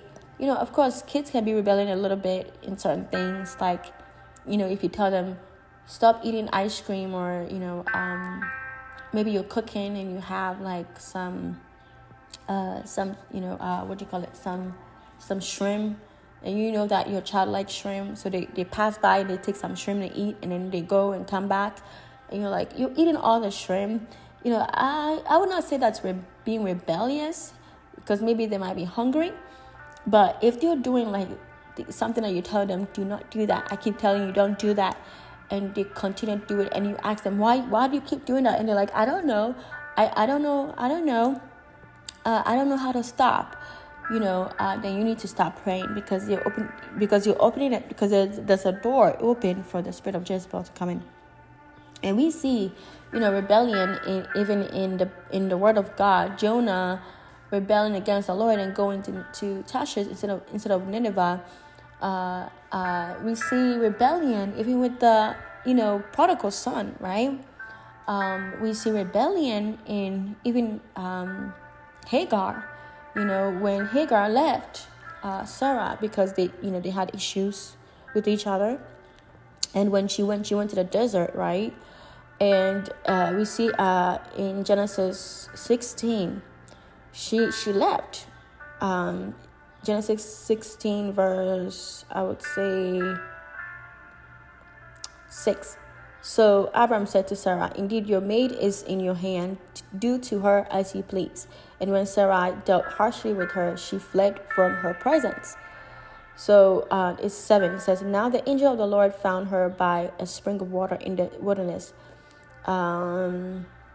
Let's say I'll go to 8. And he said, Hagar, Sarah's maid, where have you come from? And where are you going? See, she was in rebellion. She's like, I'm not going to stay there. Of course, this is something that is understandable, because she was being treated harshly with all that, issue that came about, Ishmael and all of that. These two women were having issues among each other. And in a way, Hagar was like under the leadership of Sarah and Abraham. So she was under authority. And so she fled. And she said, I am fleeing from the presence of my mistress, Sarai. The angel of the Lord said to her, return to your mistress and submit yourself under her hand. Then the angel of the Lord said to her, I will multiply the descendants exceedingly, so that they shall not be counted for multitude. So we see that, when you return from rebellion, when you obey and you come under authority, there are blessings that come, right? Because your enemy knows that there is a foundation that God has already created, which is God is first, and then we are under him. And God put us under authority of our parents. So when we rebel, we basically come out of the order of how things are supposed to be, right? The parental order. right? A child is to submit under the authority of the parent, just as leaders in the church are to submit under the headship. Oh my goodness, I cannot talk today. Headship of the lead pastor, right? Even in ministry, we might not understand and agree with everything that the pastor might be doing, just as we might not understand and agree with everything that the parent is doing, but God has still put them in position, right? And so we have to still be under authority and honor. One thing that the Lord is leading me to talk about is the fact that, even though Hagar was being treated harshly, the angel knew about it and told her to return. There are people, there are children that their parents, might be drug addicts, so they're being treated harshly by their parent because of their addiction, or parents that are abusive. Even like with Joyce Meyer, her father abused her sexually. Parents that are abusive physically, emotionally, mentally. There are children that are under those type of circumstances, right? And many of them have run away. Many of them have left homes because they want peace. They want to feel loved. They want to feel needed. They want to feel a actual parental, relationship. They have not had that because of that harsh treatment. So we see here that, Hagar was in a way, in rebellion. She was in a way in rebellion, but we understand why she was, because she was being treated harshly. But the angel of the Lord came back and told her to go back to her mistress. When she went back, we don't see that Sarai treated her harshly anymore, right? And that doesn't mean that every parent that treats a child harshly or abuses a child, the child should go back to the parent. No. If the parent changes, if the parent realizes that they've done wrong and they repent and they apologize to the child, and that's one thing that's a big thing. Most parents don't want to apologize to their child. I don't understand why. When you apologize to your child, do you know what it does? They don't look at you with eyes of belittling. They don't look at you like you are below them or you have lost your authority over them. Do you know what they look at you with? With respect. They look at you with respect. Most parents fear apologizing to your child because they feel like your child is going to look at them with disrespect or think that they make mistakes or they lack something. But what happens is that what I've realized when I work with kids is that when you look at them and you apologize, they form a love and a respect for you. They form a trust with you because they realize that if you do wrong by them, you know what's right from wrong, and you are man enough or woman enough to tell them that you're sorry. And so when they do something wrong, they will tell you that they're sorry.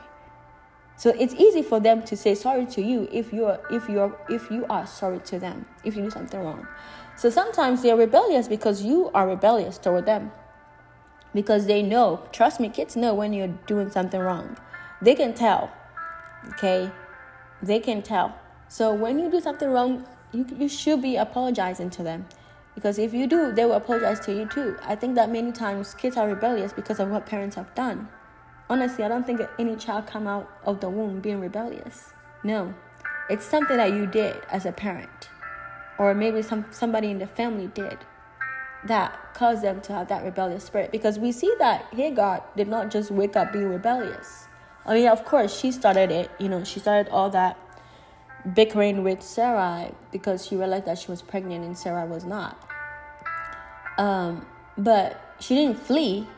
She fled. She became rebellious and fled because of what Sarah did to her. Became harsh toward her. Of course, Sarah was retaliating, responding to how Hagar was treating her. So right now, who is the authority in this situation? Sarah is the authority in this situation. And Hagar is the one that is supposed to submit to her. The Bible says that, if there's an offense, you have to treat the person with meekness. Because if you do that, then you will not be even tempted by that offense that's on the person. So right now, the person that was supposed to be the bigger person was Sarah. Sarah was supposed to say, you know what? I see that you are being belittling. You are having a Peninnah spirit right now. So what I'm going to do, of course, Peninnah wasn't there yet, but get the revelation I'm saying. She was behaving like Peninnah, basically. But Sarah should have been like, you know what? I'm just going to keep praying to the Lord and not even step into what you're doing. I'm just going to let you do what you're doing and pray about it to the Lord. Sometimes it's hard for us human beings to pray about something that we ourselves got ourselves into when the Lord said no. Honestly, I believe that Sarah couldn't pray about this or even release this whole Hagar and Ishmael situation to the Lord, because she knew in her heart that wasn't the Lord's doing. That wasn't the Lord's purpose for her and her husband. Sometimes it's hard for us to pray to the Lord about a situation that we got ourselves into. Instead of trying to let the Lord handle it, we continue in our own fleshly way and try and resolve it on our own, because we know that when we go to the Lord, we have to repent and ask for forgiveness and face ourselves in the mirror and all of that. So sometimes kids are rebellious because of what you've done as a parent, something that you did out of your flesh, not your spirit. And that's why sometimes parents don't know how to interact with rebellious children, or even salvage that relationship, or pray about it, or even go to their pastor about it, because they know that they themselves have done something against that child for that child to be rebellious. Maybe the father touched the daughter in a way that was not good, or you neglected your child, rejected your child, beat your child, abused your child emotionally. You did not show up to their games. You belittled them with your words. You did something that caused them to be rebellious. So as a parent, you always have to point the finger to yourself first before you point your finger to them. But in any way, a child that has the spirit of Jezebel has a temper tantrum and rebellious spirit. And you realize that, okay, they have that. You might say, yes, your child has that completely, because they cannot listen. They are very rebellious. They're very temper tantrums and all of that. Well, guess what? You need to start praying, anointing your home, and ask the Lord, where did this come from? Because the thing about demons is that when you address the wound, the issue in the child, the spirit cannot stay there anymore, because you remove the legal rights from there. For example, a child that is very lustful. If you're somebody who has a gift of discernment, you can feel with your body as well. Or even the gift of knowledge, you can feel with your body as well. There are people, like I always say, pastors know how to feel the room with their body. They know how to feel people with their body, because God allows us to do that. God allows pastors to do that. One thing is that one thing about spirits is that, for example, the spirit of lust. Okay, if somebody has a spirit of lust and they dress very seductively, like let's say a 12-year-old dresses very seductively, like wear little mini things. That's not how a 12-year-old should be dressing, right? There is a spirit of lust there. Maybe somebody touched that child in a way that was not right. So when you see that, what do? You really start talking to the child. Build a relationship with the child. Okay, start talking to the child and ask the child, hey, you have to build trust because before that child can open up to you, because your trust has been dismantled from that experience. Majority of the time, they don't remember that experience, because what the brain does, and it's psychological. There is something called amnesia. It's like a I would say it's a like, how do I put it? There's a different type of amnesia. Okay, they are traumatic amnesia.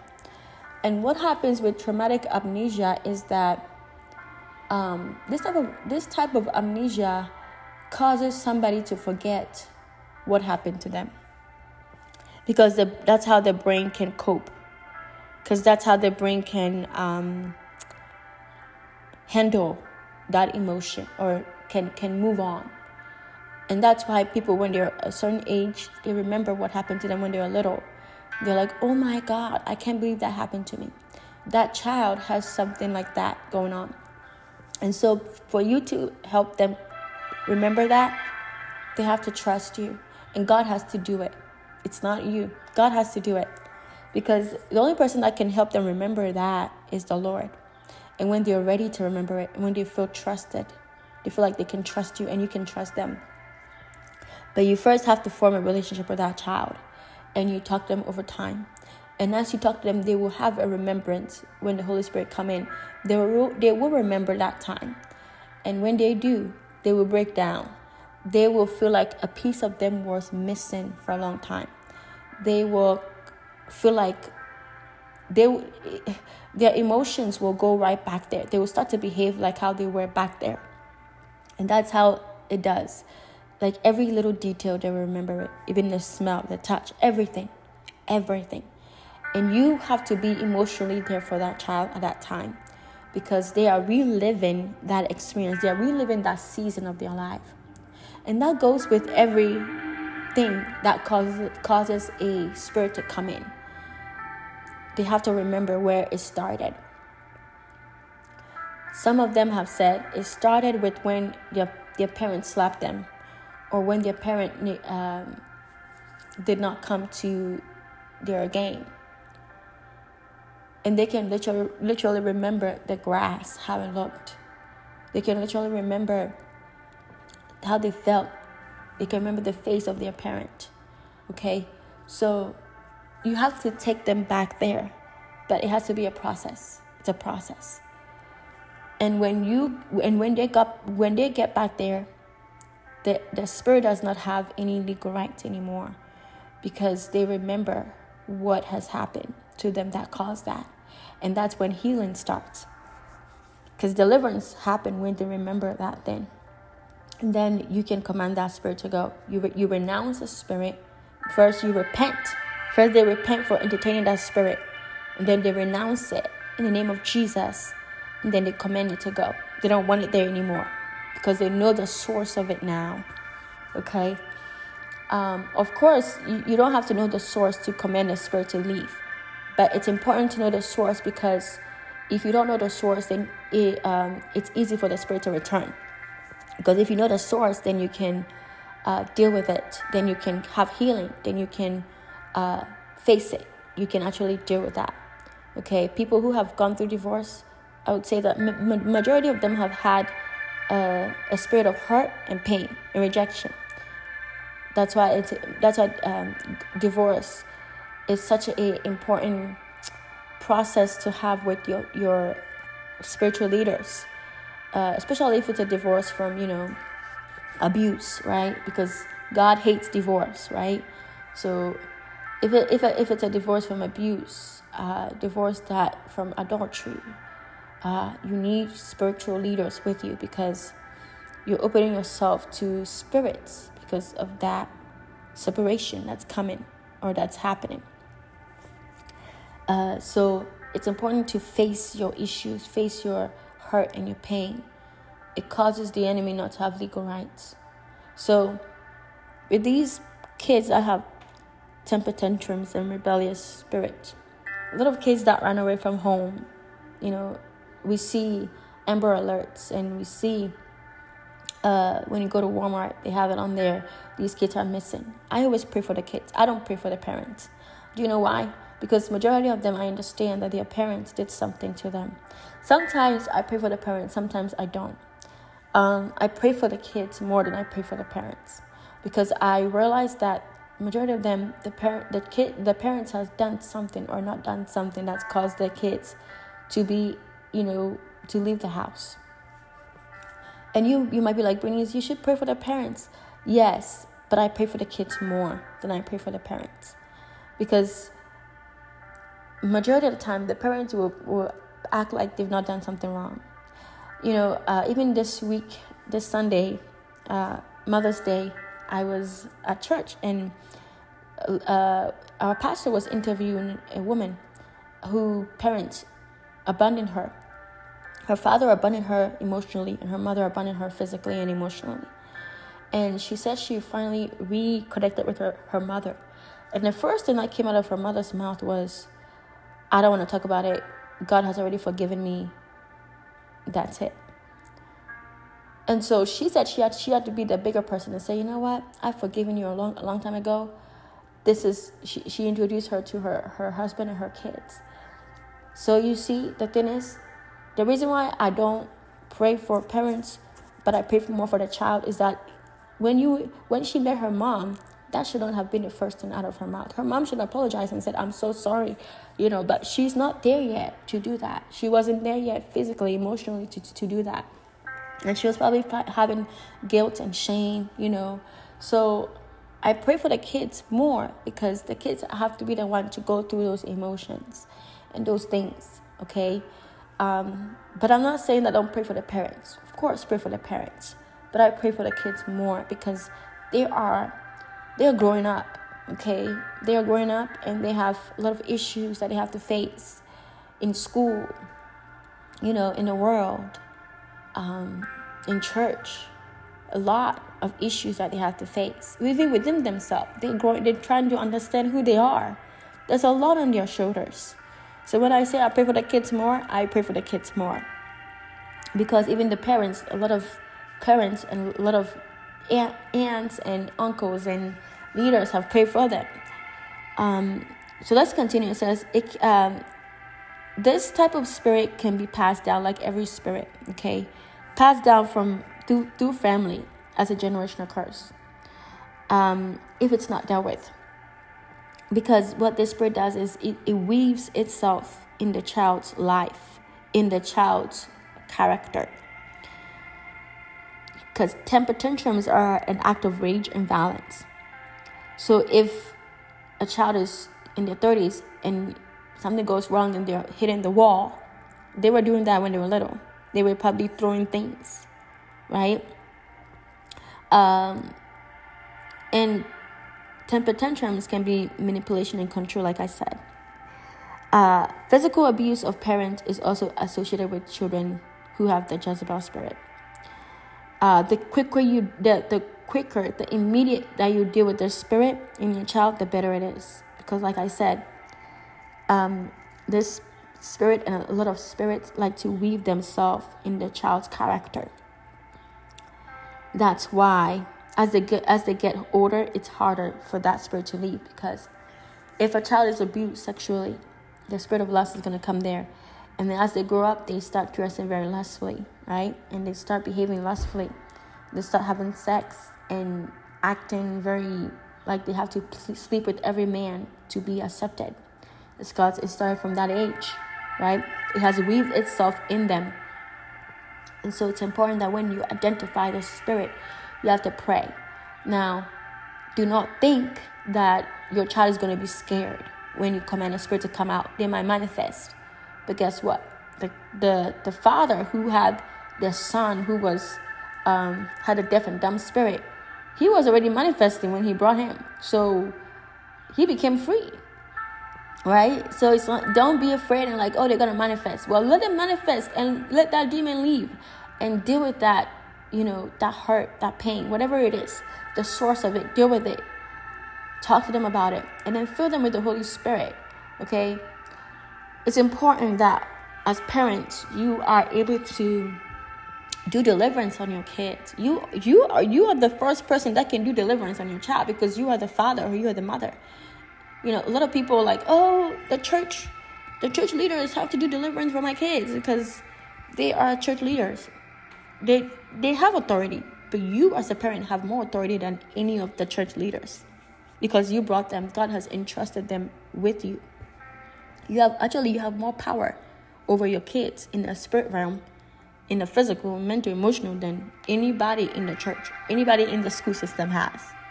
Okay, so I want us to go on a advertisement, and then a song break. And then when we come back, I'm going to pray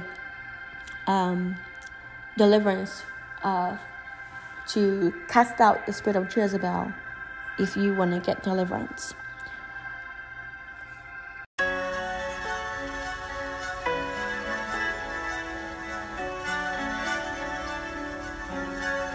Mary, did you know your baby boy would one day walk on water?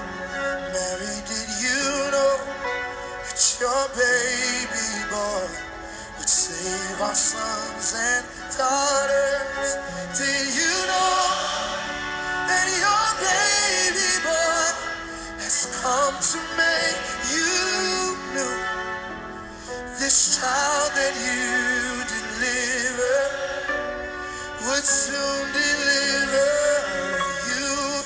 Mary, did you know your baby boy would give sight to a blind man? Mary, did you know that your baby boy would calm the storm with his hand? Did you know that your baby boy is one where angels trod? When you kiss the little baby, you kiss the face of God. Mary, did you know? Did you know? Did you know? Did you know what was inside of you? Did you know? Did you know? Did you know? The King of Kings was in you. Did you know? The blind will see, and the deaf will hear, and the dead will live again. The lame will leap, and the dumb will speak the praises of the Lamb. Oh, the blind will see, and the deaf will hear, and the dead will live again. The lame will leap, and the dumb will speak the praises of the Lamb. Mary, did you know that your baby boy is Lord of all creation? Mary, did you know that your baby boy would one day rule the nations? Did you know that your baby boy is heaven's perfect Lamb? And the sleeping child you're holding is the great I am. Oh yes, he is the great I am. He is the great I am.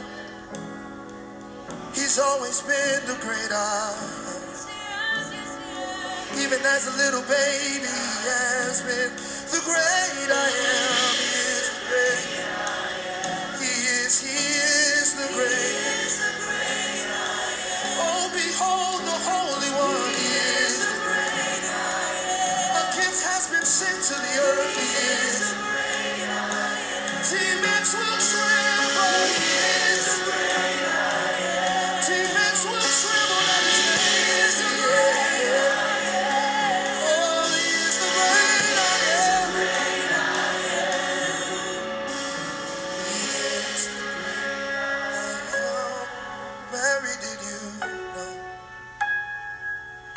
Did you know what was inside of you? Mary, did you know? I know it caused great hurt and isolation, but did you realize what was inside of you? Mary, did you know? I know they put you away and casted you away. They didn't understand, but Mary, did you know? Did you know what the greatness was inside of you? Now I ask myself, Chandler, do I know? Do you know what's inside of you? Do you know what's inside of you? Do you know what's inside of you? It may hurt, is inside of you. It is, it is, it is, it is, it is, it is, it is inside of you. Greatness is inside of you.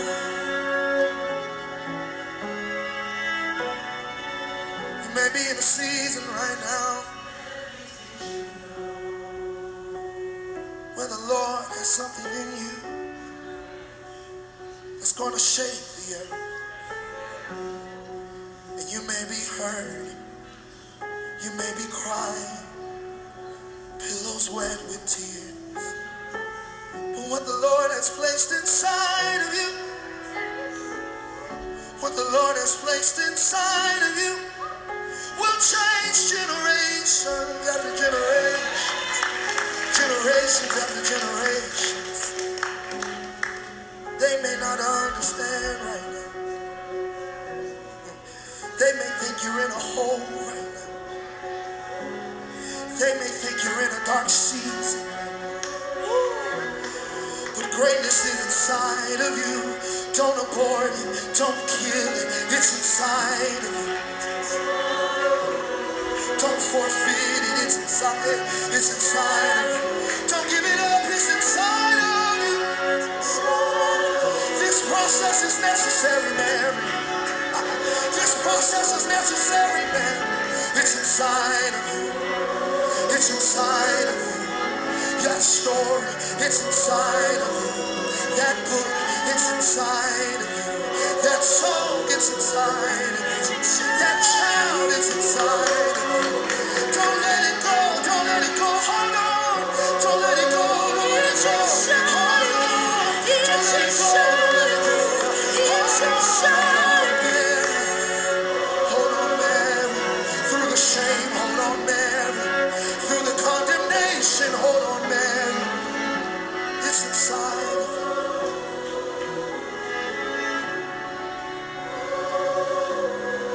Glory is to come if you just hold on. Glory is to come if you just hold on. Glory is to come if you just hold on. Oh, glory is to come if you just hold on. 'Cause glory is inside of you. Glory is inside of you. Glory is inside of you. Inside of you. Just hold on. Just hold on. Don't let go. Don't give up. Don't let go. Don't give up. Just hold on. Just hold on. Don't let go. Don't give up. Just hold on. If you're a parent and you're feeling guilt, you feel like you have this the spirit of guilt, like you feel guilty for certain things that you didn't do for your kids, I want to pray this with you. It's a self-deliverance. You're going to pray it when I say it. So say it after me as I say it. Guilt is not from the Lord. Excessive guilt is not from the Lord. Beating yourself up because there's no condemnation when it comes to Christ Jesus. When you confess your sins, He forgives you, right? There is a time where God will cause the Holy Spirit come on you to basically make you reason what you did was wrong. But He never puts you in guilt, okay? He never puts you in guilt. You do go through some type of self-examination,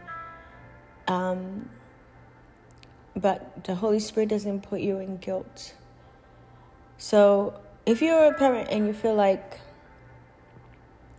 you have done something wrong, you have not been there for your kids like you should be, and you're beating yourself up because you had to work 50 hours a week, and you feel guilty, for whatever reason it is that you feel guilty, I just want you to first repent. Just tell the Lord, Lord, I repent for letting this that I did or didn't do, issue, whatever it is, you say it out loud, letting it cause me to feel guilty, to have a spirit of guilt on me. I repent for entertaining this spirit of guilt, Lord Jesus. I repent for entertaining the spirit of guilt. And so right now, I want you to renounce the spirit of guilt. The spirit of guilt. So say, in the name of Jesus, I renounce the spirit of guilt off of my life, off of my mind, off of my spirit, my soul, my home, my body. In the name of Jesus, I renounce every spirit of guilt that has come inside of me in any capacity. In Jesus' name. You might burp. You might release something. You might have tears in your eyes. You might have tears in your eyes. You might cough.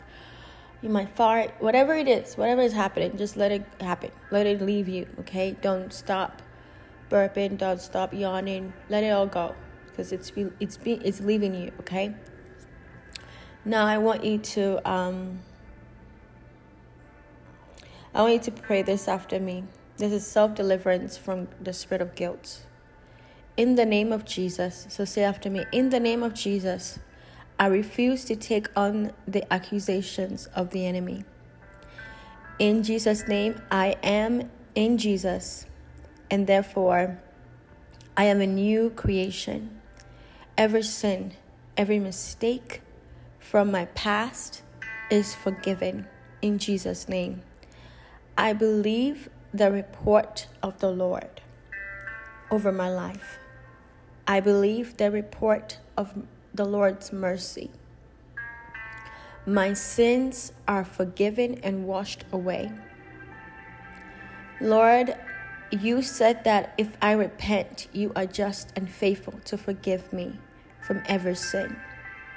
So in the name of Jesus, I break the power of guilt over my life, over my home, and over my children and my family. In the name of Jesus, I refuse to live under a cloud of guilt. I am redeemed and free in Jesus' name. And so in the name of Jesus, I command every spirit of guilt to go from me now. In Jesus' name, leave. Go. In Jesus' name, I command every spirit of guilt in the person listening to come out and leave right now. In Jesus' name, go. They have renounced you. They have repented. You have no legal rights. So I command you to get out of them and leave. Out in Jesus' name. I cast you out and I tell you to go and never return. In the name of Jesus. Oh, I feel fire on my hands. I release the fire of God into you in Jesus' name. The fire of Jehovah on you in Jesus' name. Father, I pray right now, everyone that prayed this prayer, I ask the Lord, you will fill them. Every place that has been empty, every place that every foul spirit was there, that left, I pray now that, Lord, you will send your Holy Spirit to fill that empty spaces. Clean that space with your fire. Clean that space with your light, Jesus, and fill those places within them with the Holy Spirit as you filled those that were in the upper room. So, Lord, impart upon them your Holy Spirit, Adonai, and help them to walk in freedom. They are no longer slave to guilt, but they are free. Who the Son sets free is truly free indeed. Help them to do better. Help them to walk out your word. Help them, give them wisdom in how to do something that they did before, God, in a better way, in an effective way, in a righteous way, God. And so I thank you for these precious souls that you have saved today, Jesus. And it's in the name of Jesus we do pray and receive this deliverance. Glory to the name of Jesus. Amen. All right, so I hope that you felt the presence of the Lord. You are free from guilt. The enemy cannot come back again. Whenever the enemy comes, because we know that the enemy comes at an opportune time. He finds an opportune time. Whenever he comes, let that devil know you already repented, you already prayed, okay? And he should get thee behind you where he belongs. You are free from guilt. No longer a slave to guilt, but free in Christ Jesus alone. In Christ Jesus alone. Now, everything that you have to do with your kids, just ask the Lord for guidance. Ask him for wisdom. Ask him for knowledge. Ask him for whatever it is that you need. Just say, Lord, whatever it is I need. I don't know what I need, but you just give it to me so I can better teach these kids, better train up these kids, and lead them to you and lead them the right path. So I hope that you were blessed today, okay?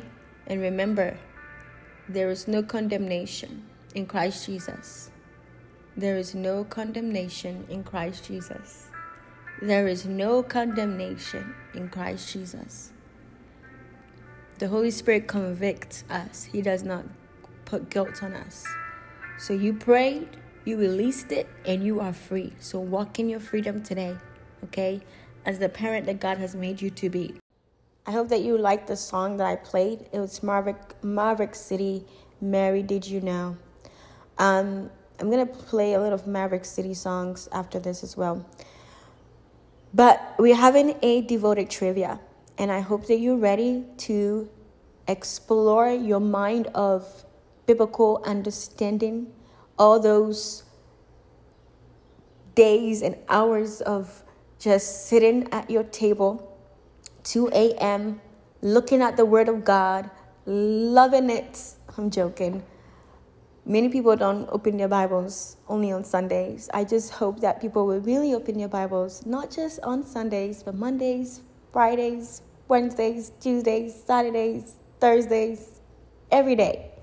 So I'm going to test your intelligence, and I know you're really smart. You know the Word of God inside out from Genesis to Revelation. Even the things that we don't know yet, you know it.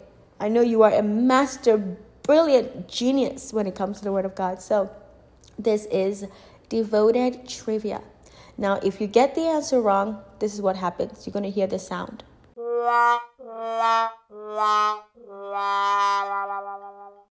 I am joking. You're not going to hear that sound. You're not going to hear that sound. Anyway, you are going to get a clap. You're going to get brownie points, cookies. I don't know. You're just going to be really happy that you got the answer right, that you know the Word of God. I'm going to play a little instrument while you think about the answer for the word that I'm going to basically ask you about the Word of God.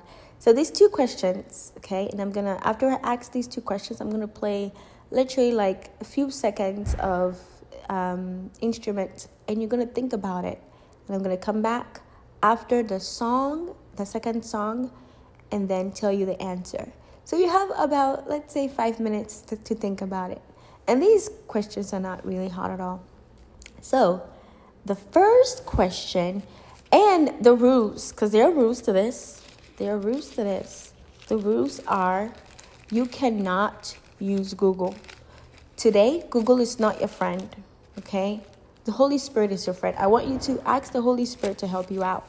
Because, the Bible says that he will search you and help you and bring back those Bible verses that God has taught you, okay? He will search you and bring it out. So Google is not your friend today. The Holy Spirit is your friend to help you with this, okay? You cannot ask your neighbor. You got to ask the Holy Spirit. So you cannot look at your Bible, okay? You cannot look at your Bible. This is a trivia. So I want to know,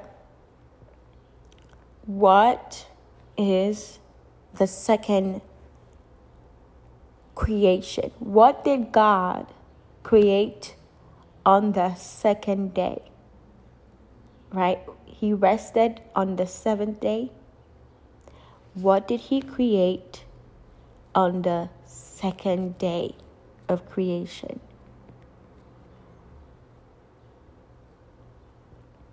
Because, it says that then God saw everything that he had made, and indeed it was good. So the evening and the morning were the sixth day. He rested on the seventh day. But what did he create on the second day? Okay. The second question is, this is really simple and easy. Name 2 of the 12 disciples. You can name whichever you want, but just name 2 of the 12 disciples. Okay. So, first question is, on the second day of creation, what did God create? Okay. The second question is, name 2 of the disciples, of the 12 disciples that Jesus had. Okay. And don't say your mama and your father. No. There are disciples of God right now, but I'm saying the first 12 disciples that Jesus had. What are the names of 2 of them? So I'm going to play this Maverick City song, and then I'm going to come back and give you the answers.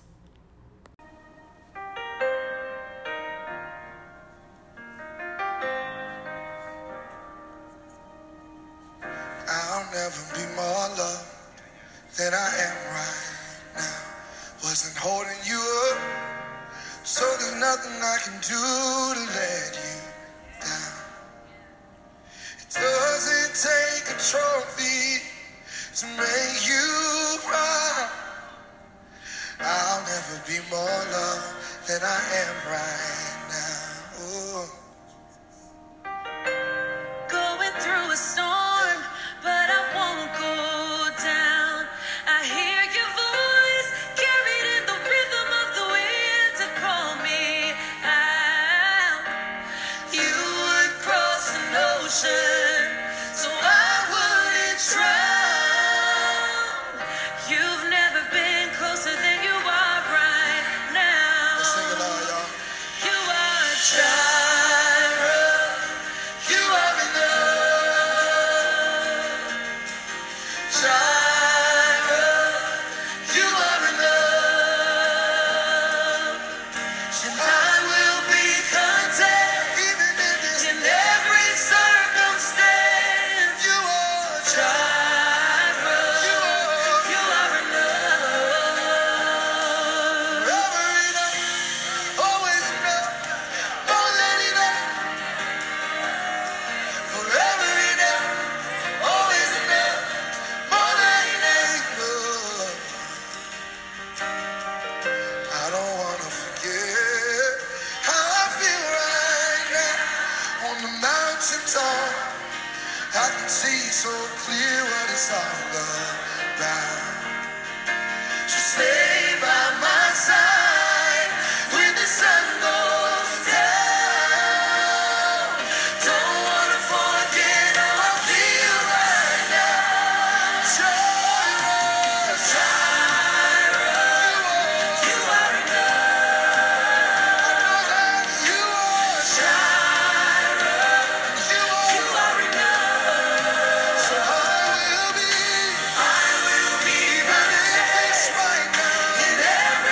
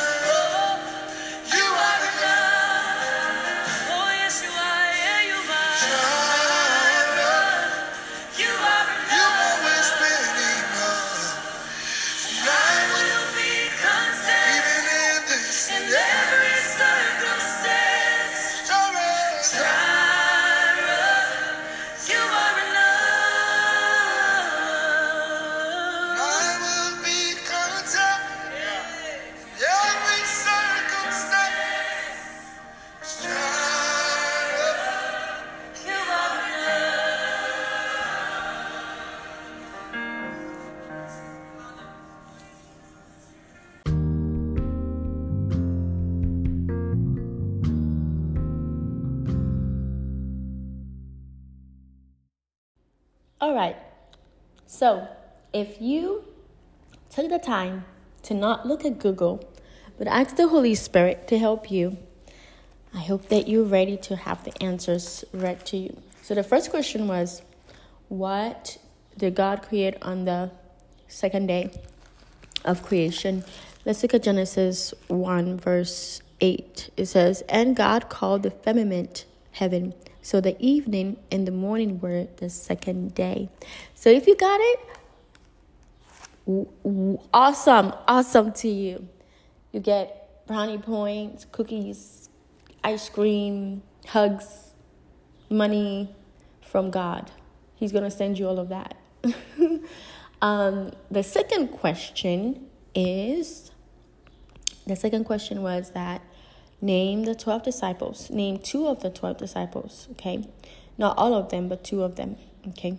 So the names of the 12 disciples are Simeon, Peter, who's also called Peter, right?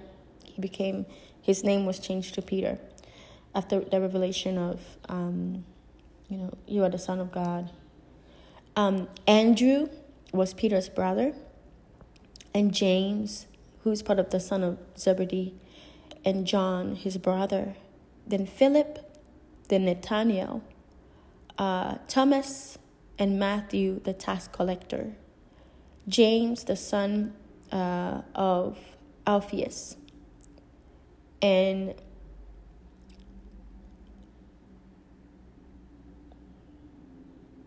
Judas, son of James, Simeon, and then Judas Iscariot, the one that betrayed Jesus. So, if you name any of these, you are correct. Look at Matthew 10:2-4 for the names of the disciples of Jesus Christ. So, brownie points for you, claps, hugs. Awesome. You are a smart man of God. You're a smart woman of God. Pat yourself on the back. Thank you so much for playing Devoted Trivia. Now let's go back to the teaching today. All right, so Thaddeus is the last disciple that I did not say his name. So the 12th disciple that I left out is Thaddeus. So if you did say Thaddeus, then you are correct. Thaddeus. I don't think this disciple is talked about much. So I would understand why I forgot to mention him, or maybe you forgot to mention him. But if you did mention him, congratulations. All right, so let's listen to this song and then go back to the teaching. All right, so this ends our episode for today. I was going to pray deliverance from Jezebel and also perversion, but I'm going to do that separately.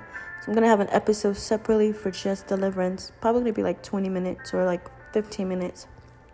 And it's going to be with like renunciation, repentance, renunciation. And I'm going to command the spirit to come out in the name of Jesus. And also, when it comes to deliverance, deliverance is like salvation, okay? You have to be willing. You have to want it. Nobody can force deliverance on you. People can pray that you seek deliverance, but nobody can force a spirit out of you that you don't want, okay? And it's not me that's going to do it. It's the Holy Spirit. It's the Lord that's going to do it, okay? If you want to fast and pray or fast during that time, that's fine. Normally what happens with deliverance is that people will burp, fart, yawn, cry. Tears will come out of your eyes.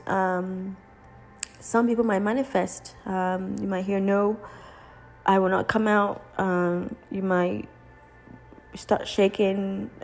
Things might happen. You don't know what's going to happen. But be open to the Holy Spirit. Be open to the Lord for whatever He wants to do.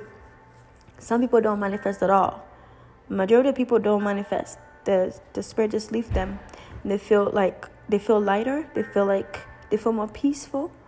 And afterwards, you put your hand over yourself and you say, Holy Spirit, please fill me. Every place that is empty in me, fill it completely. Because one thing is that the Bible says that when a spirit leaves, it goes around. If it comes back and it's empty, the place is empty, the place is not filled with the Holy Spirit and cleaned, it will come back in. And what majority deliverance ministers do is that they have to pray for the infilling of the Holy Spirit, or you pray for yourself that God, all you have to do is just say, Lord, fill me Fill every place in me that's empty, Holy Spirit. I receive you in Jesus' name. And that's by faith, okay? Because you want to fill that place with the Holy Spirit, with the light of Jesus, with the Holy Spirit. Because wherever the Holy Spirit is, the enemy cannot dwell. Because light and darkness cannot dwell in the same place, right? Afterwards, you just read the Word of God. Cultivate yourself with the Word of God.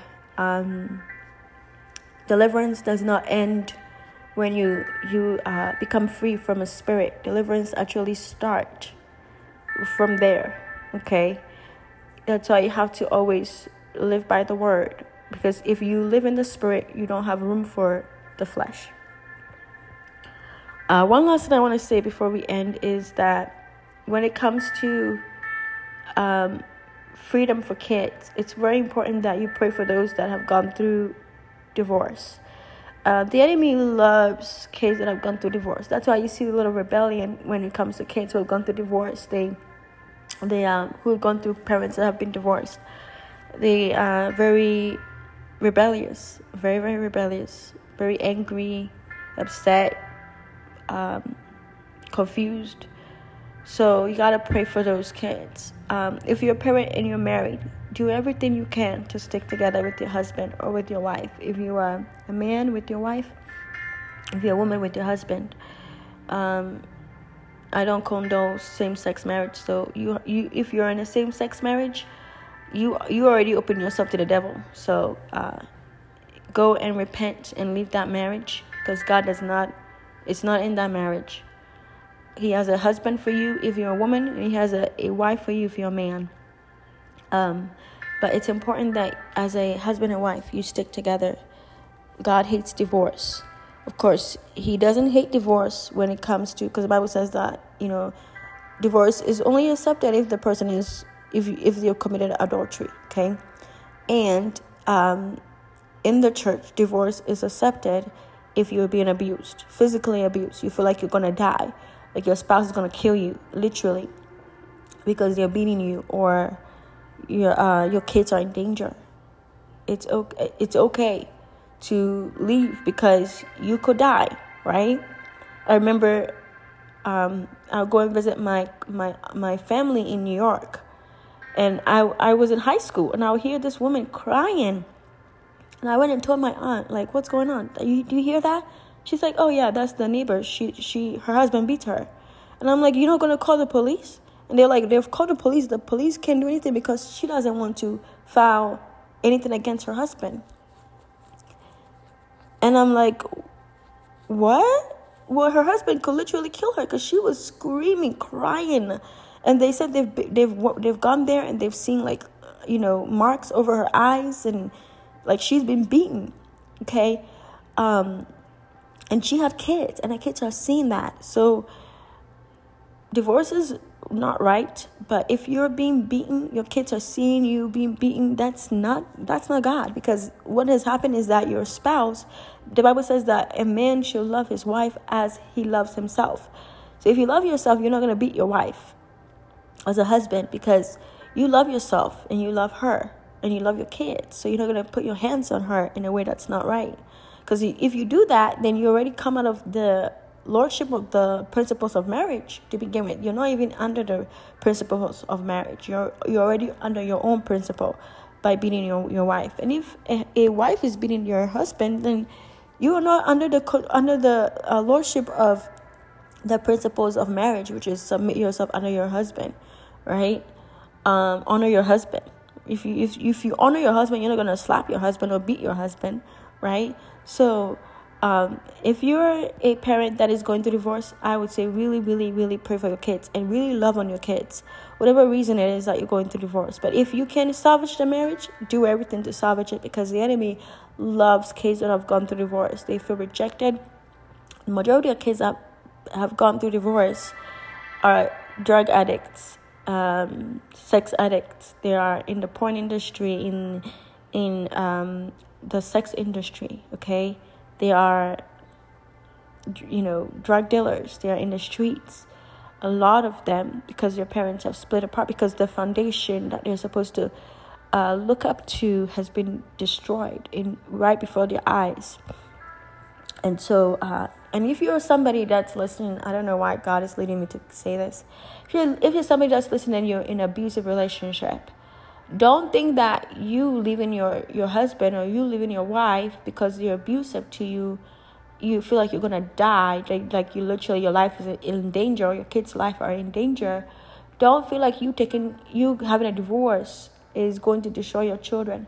Because honestly, your children are already hoping for that, because they realize that their life is in danger and your life is in danger. So you're actually doing them a peaceful service by separating yourself from your abusive husband, if that's the case for you. Can people change? Yes, God can change anybody.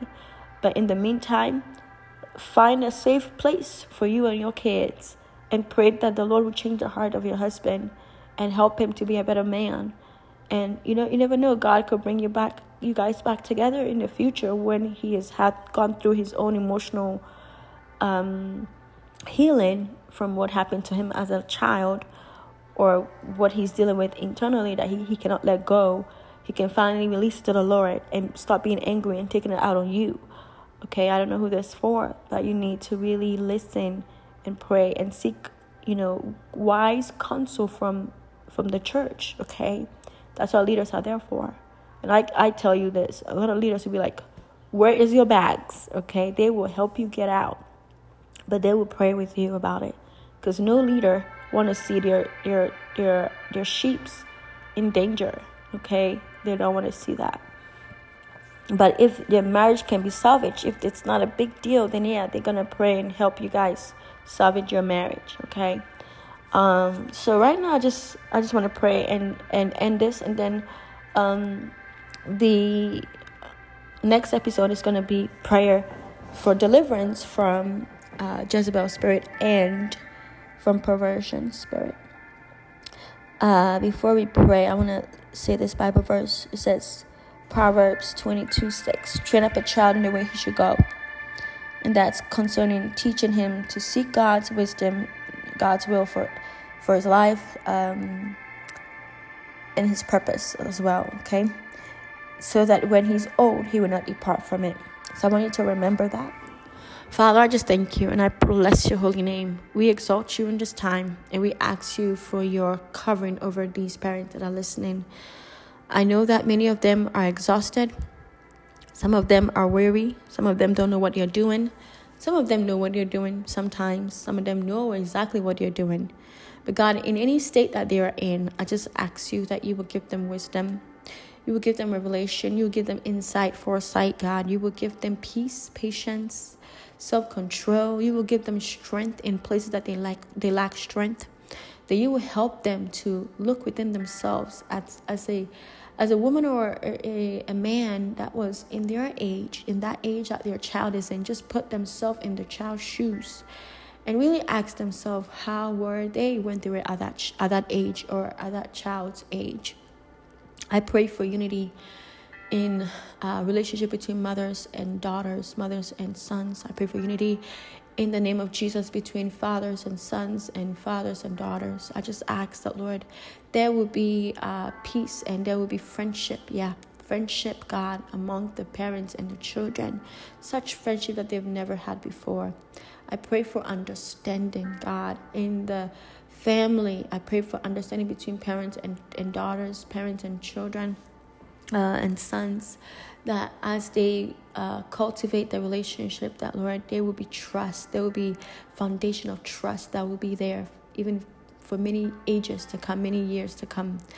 I pray for those that have had issues with your kids. I just pray that, Lord, you will give them revelation.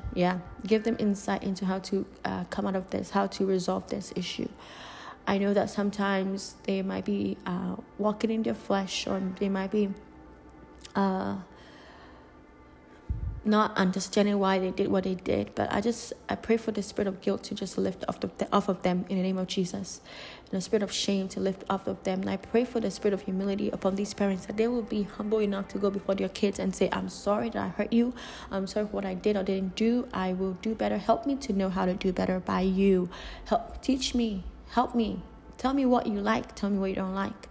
I just pray for restoration. Yeah, restoration, redemption of these relationships, because you have entrusted them to have these kids, Lord. And many of them pray for these kids that they have now. So help them remember the time that they prayed for what they have now, so they can take good care of it and actually be thankful for it, God. Not be burdened by it, but be thankful for it, God.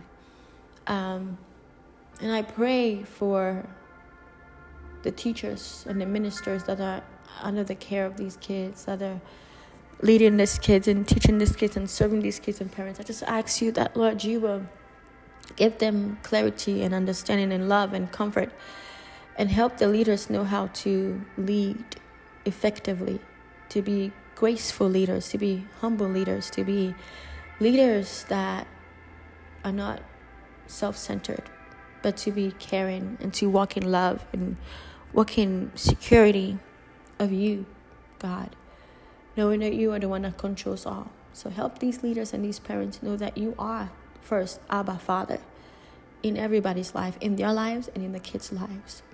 That they will always point the kids back to you, God. When they don't know what to do, when they do know what to do, they will say, let's ask Jesus, because he knows what to do. So I pray for faith to ignite in the hearts of these kids and these parents. That relationship will be built, that it will not be crumbled, that it will not be taken down by circumstances or issues or seasons, Lord. But they will be built on a firm foundation, which is you, the rock. You are our rock, Lord, that we build our house on. We don't build our house on sand. We don't build our house on flesh. But we build our house on the rock of Jesus. So help us, help the parents, and help all the leaders, and help the church to know how to help lead parents that can be leaders for their kids, because the kids are future leaders. They're even current leaders that are going to do great things for the future. So I thank you, and I bless your holy name. I pray you seal this teaching with the blood of Jesus, that those that listen to it, let it not fall on sand, but let it fall on solid ground. That it will actually plant roots in them, that they will be able to grow and even change how people parent from listening to this teaching, and even change how they pray over their kids. Yeah, change how they pray over the kids, and even help them to lay hands on their kids, not be afraid.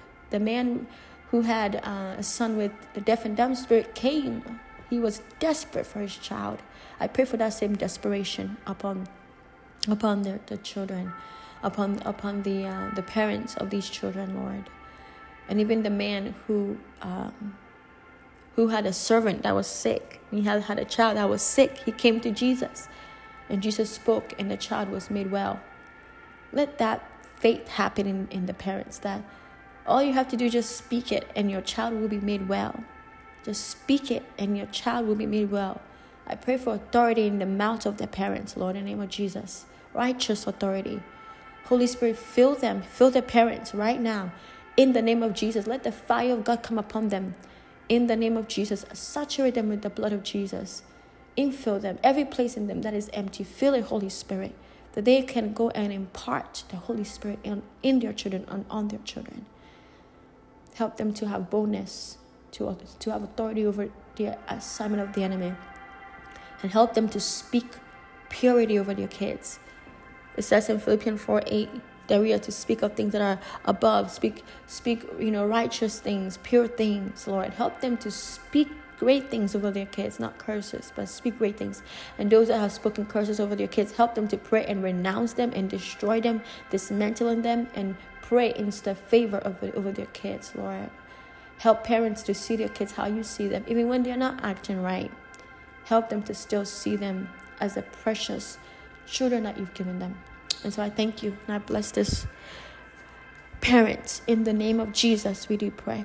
And the leaders of the church as well. In Jesus' name we do pray. Amen. Love you all so much. Thank you so much for listening to Devoted today. And this song is by Maverick City. I hope that you enjoy it and you have a blessed day.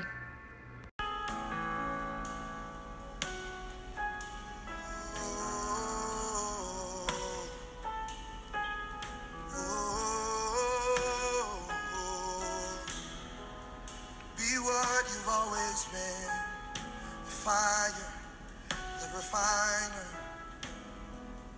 Oh,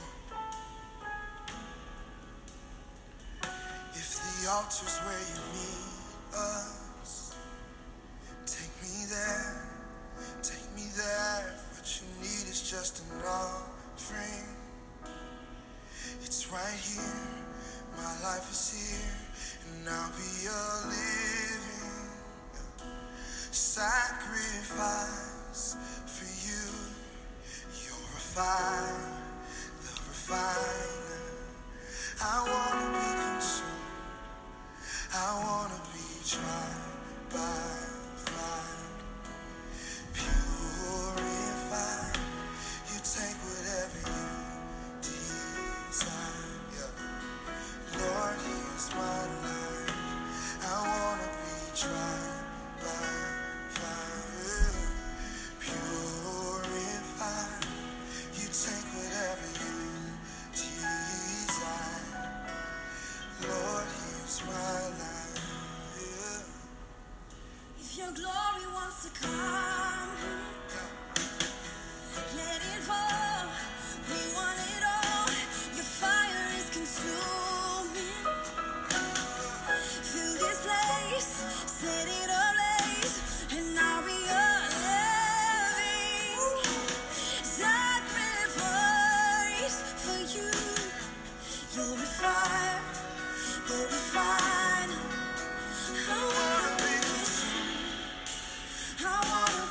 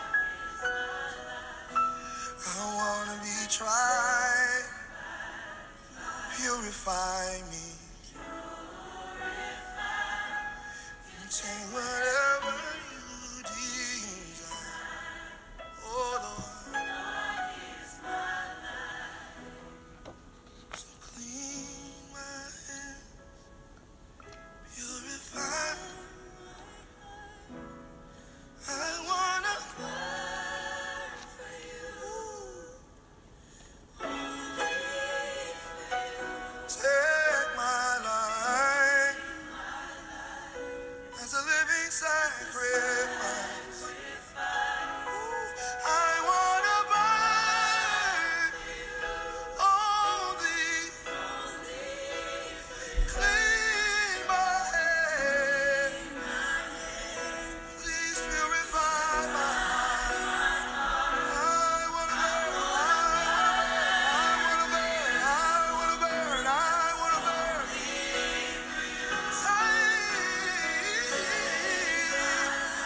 Thank you, Jesus. Thank you, Jesus. I wanna burn. I wanna burn. I wanna burn. Clean my head.